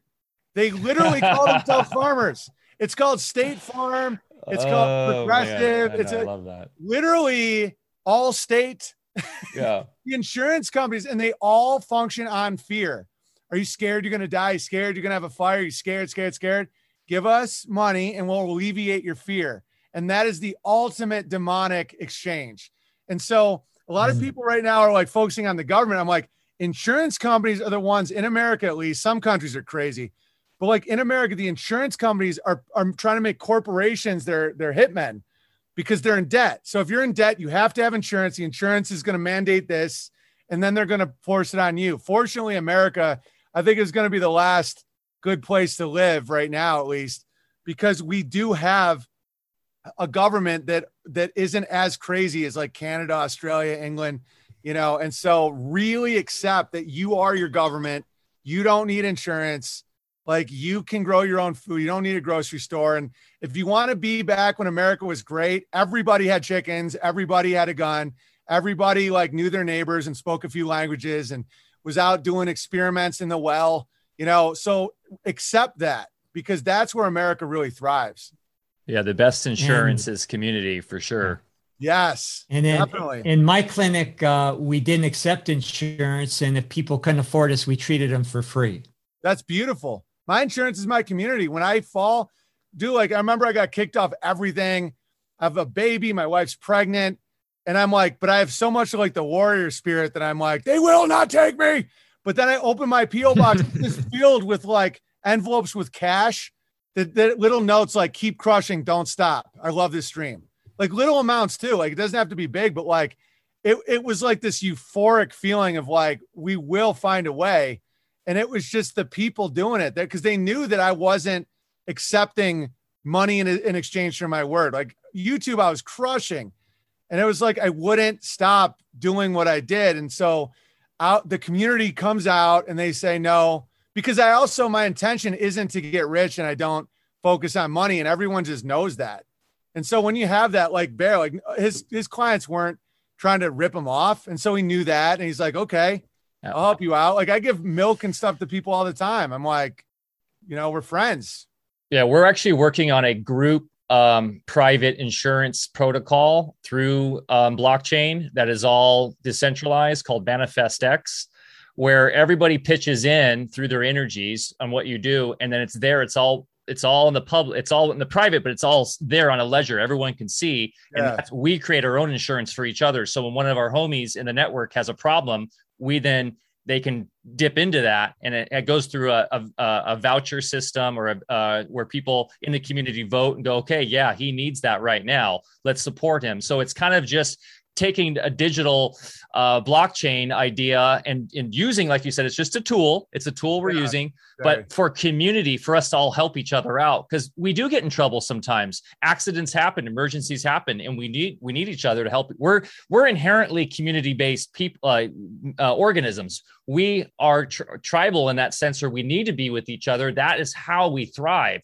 We can't be the single guy up in the cabin, up in the mountain, that's all paranoid and separate. In fact, that's how our health works. That's how our exosomes work. That's how we adapt and stay healthy, is by being with each other. So that community is everything. And I think, Owen, you're so good at really stressing that point, as you built, obviously, this amazing community that is thriving, and you're crushing with that. The Beartaria app, you can just download that right on on a phone, right? I've did it in any of the app stores because it's so clean. We don't face any censorship. And that's a perfect example. I don't make any money on that. Everything that just goes right back in the community. That was my way of kind of giving back to a community that helped me, is like create a world. Because I kept seeing the same complaints over and over again about Facebook, Instagram. I'm like, we now have our own. And so that was like something I did to give back to a community that has given me so much. And so that's a great place to go. But again, it's not a place to talk about scary stuff or it's very, very clean, homesteady, beautiful. And so that's a great resource. And then Unbearables Media, is where a lot of the cartoons we've made that have been kicked off, everything. And then map.beartariatimes.com. If you want to physically see other bears in your area, you can keyword search like health or candles or whatever you want are looking for. We're trying to decentralize the supply chains so that like everywhere in the world is our goal. You don't ever have to like go, because we're so far ahead of schedule, I think all three of us, that we're seeing stuff that isn't close yet, but it will be there. There will be a day where you can't go into a grocery store. Yep. So like work on it now. Like you have time and get your local supply chain set up. And then from there, you're great. Dude, it's a place where you can be like, I'm looking for work or like I'm bartering this. And so it's a community-based thing, very private, but it's a really, really good tool to have. And then watch the doc and you can share the documentary with people. And that's what I've been up to.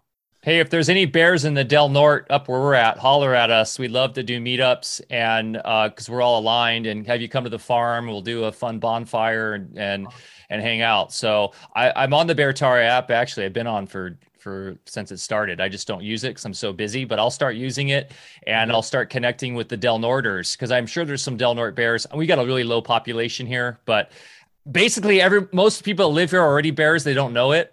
So we're in Del Norte County. We're on the farthest northern county in California, the northwest on the border of Oregon. Nice. So it's the county no one knows exists. If you like, people live in California their whole lives that don't even know this exists up here. I like that you guys focus on counties. It's really smart because the states are too gone.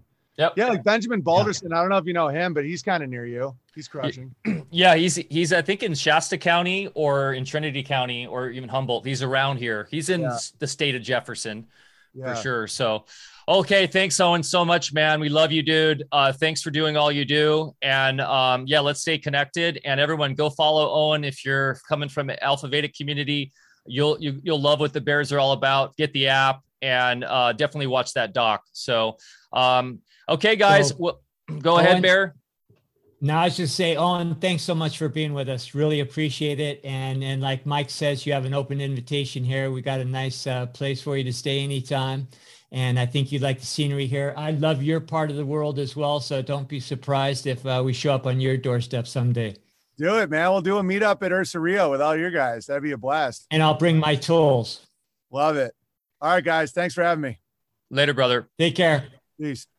Hey, thanks everybody for joining us. If you liked it, the stream, give us a thumbs up, share it with your friends and family. And remember to get outside, get your feet in the soil, grow something. Mother Nature is the best healer and educator. Next week, we have Mitch, the Oregon mastered Oregon dealer dude. He is crushing it with Orgonite and is doing a massive campaign to regreen the desert right now with Orgonite. I've been using some of his Orgonite around here and I'm seeing it working. So that's going to be a really fun show, Bear. It's going to be fun to go into that next week. I'm looking forward to that one. Okay, man. Well, hey, everybody have a great day and we'll see you next time. Thanks. Cheers.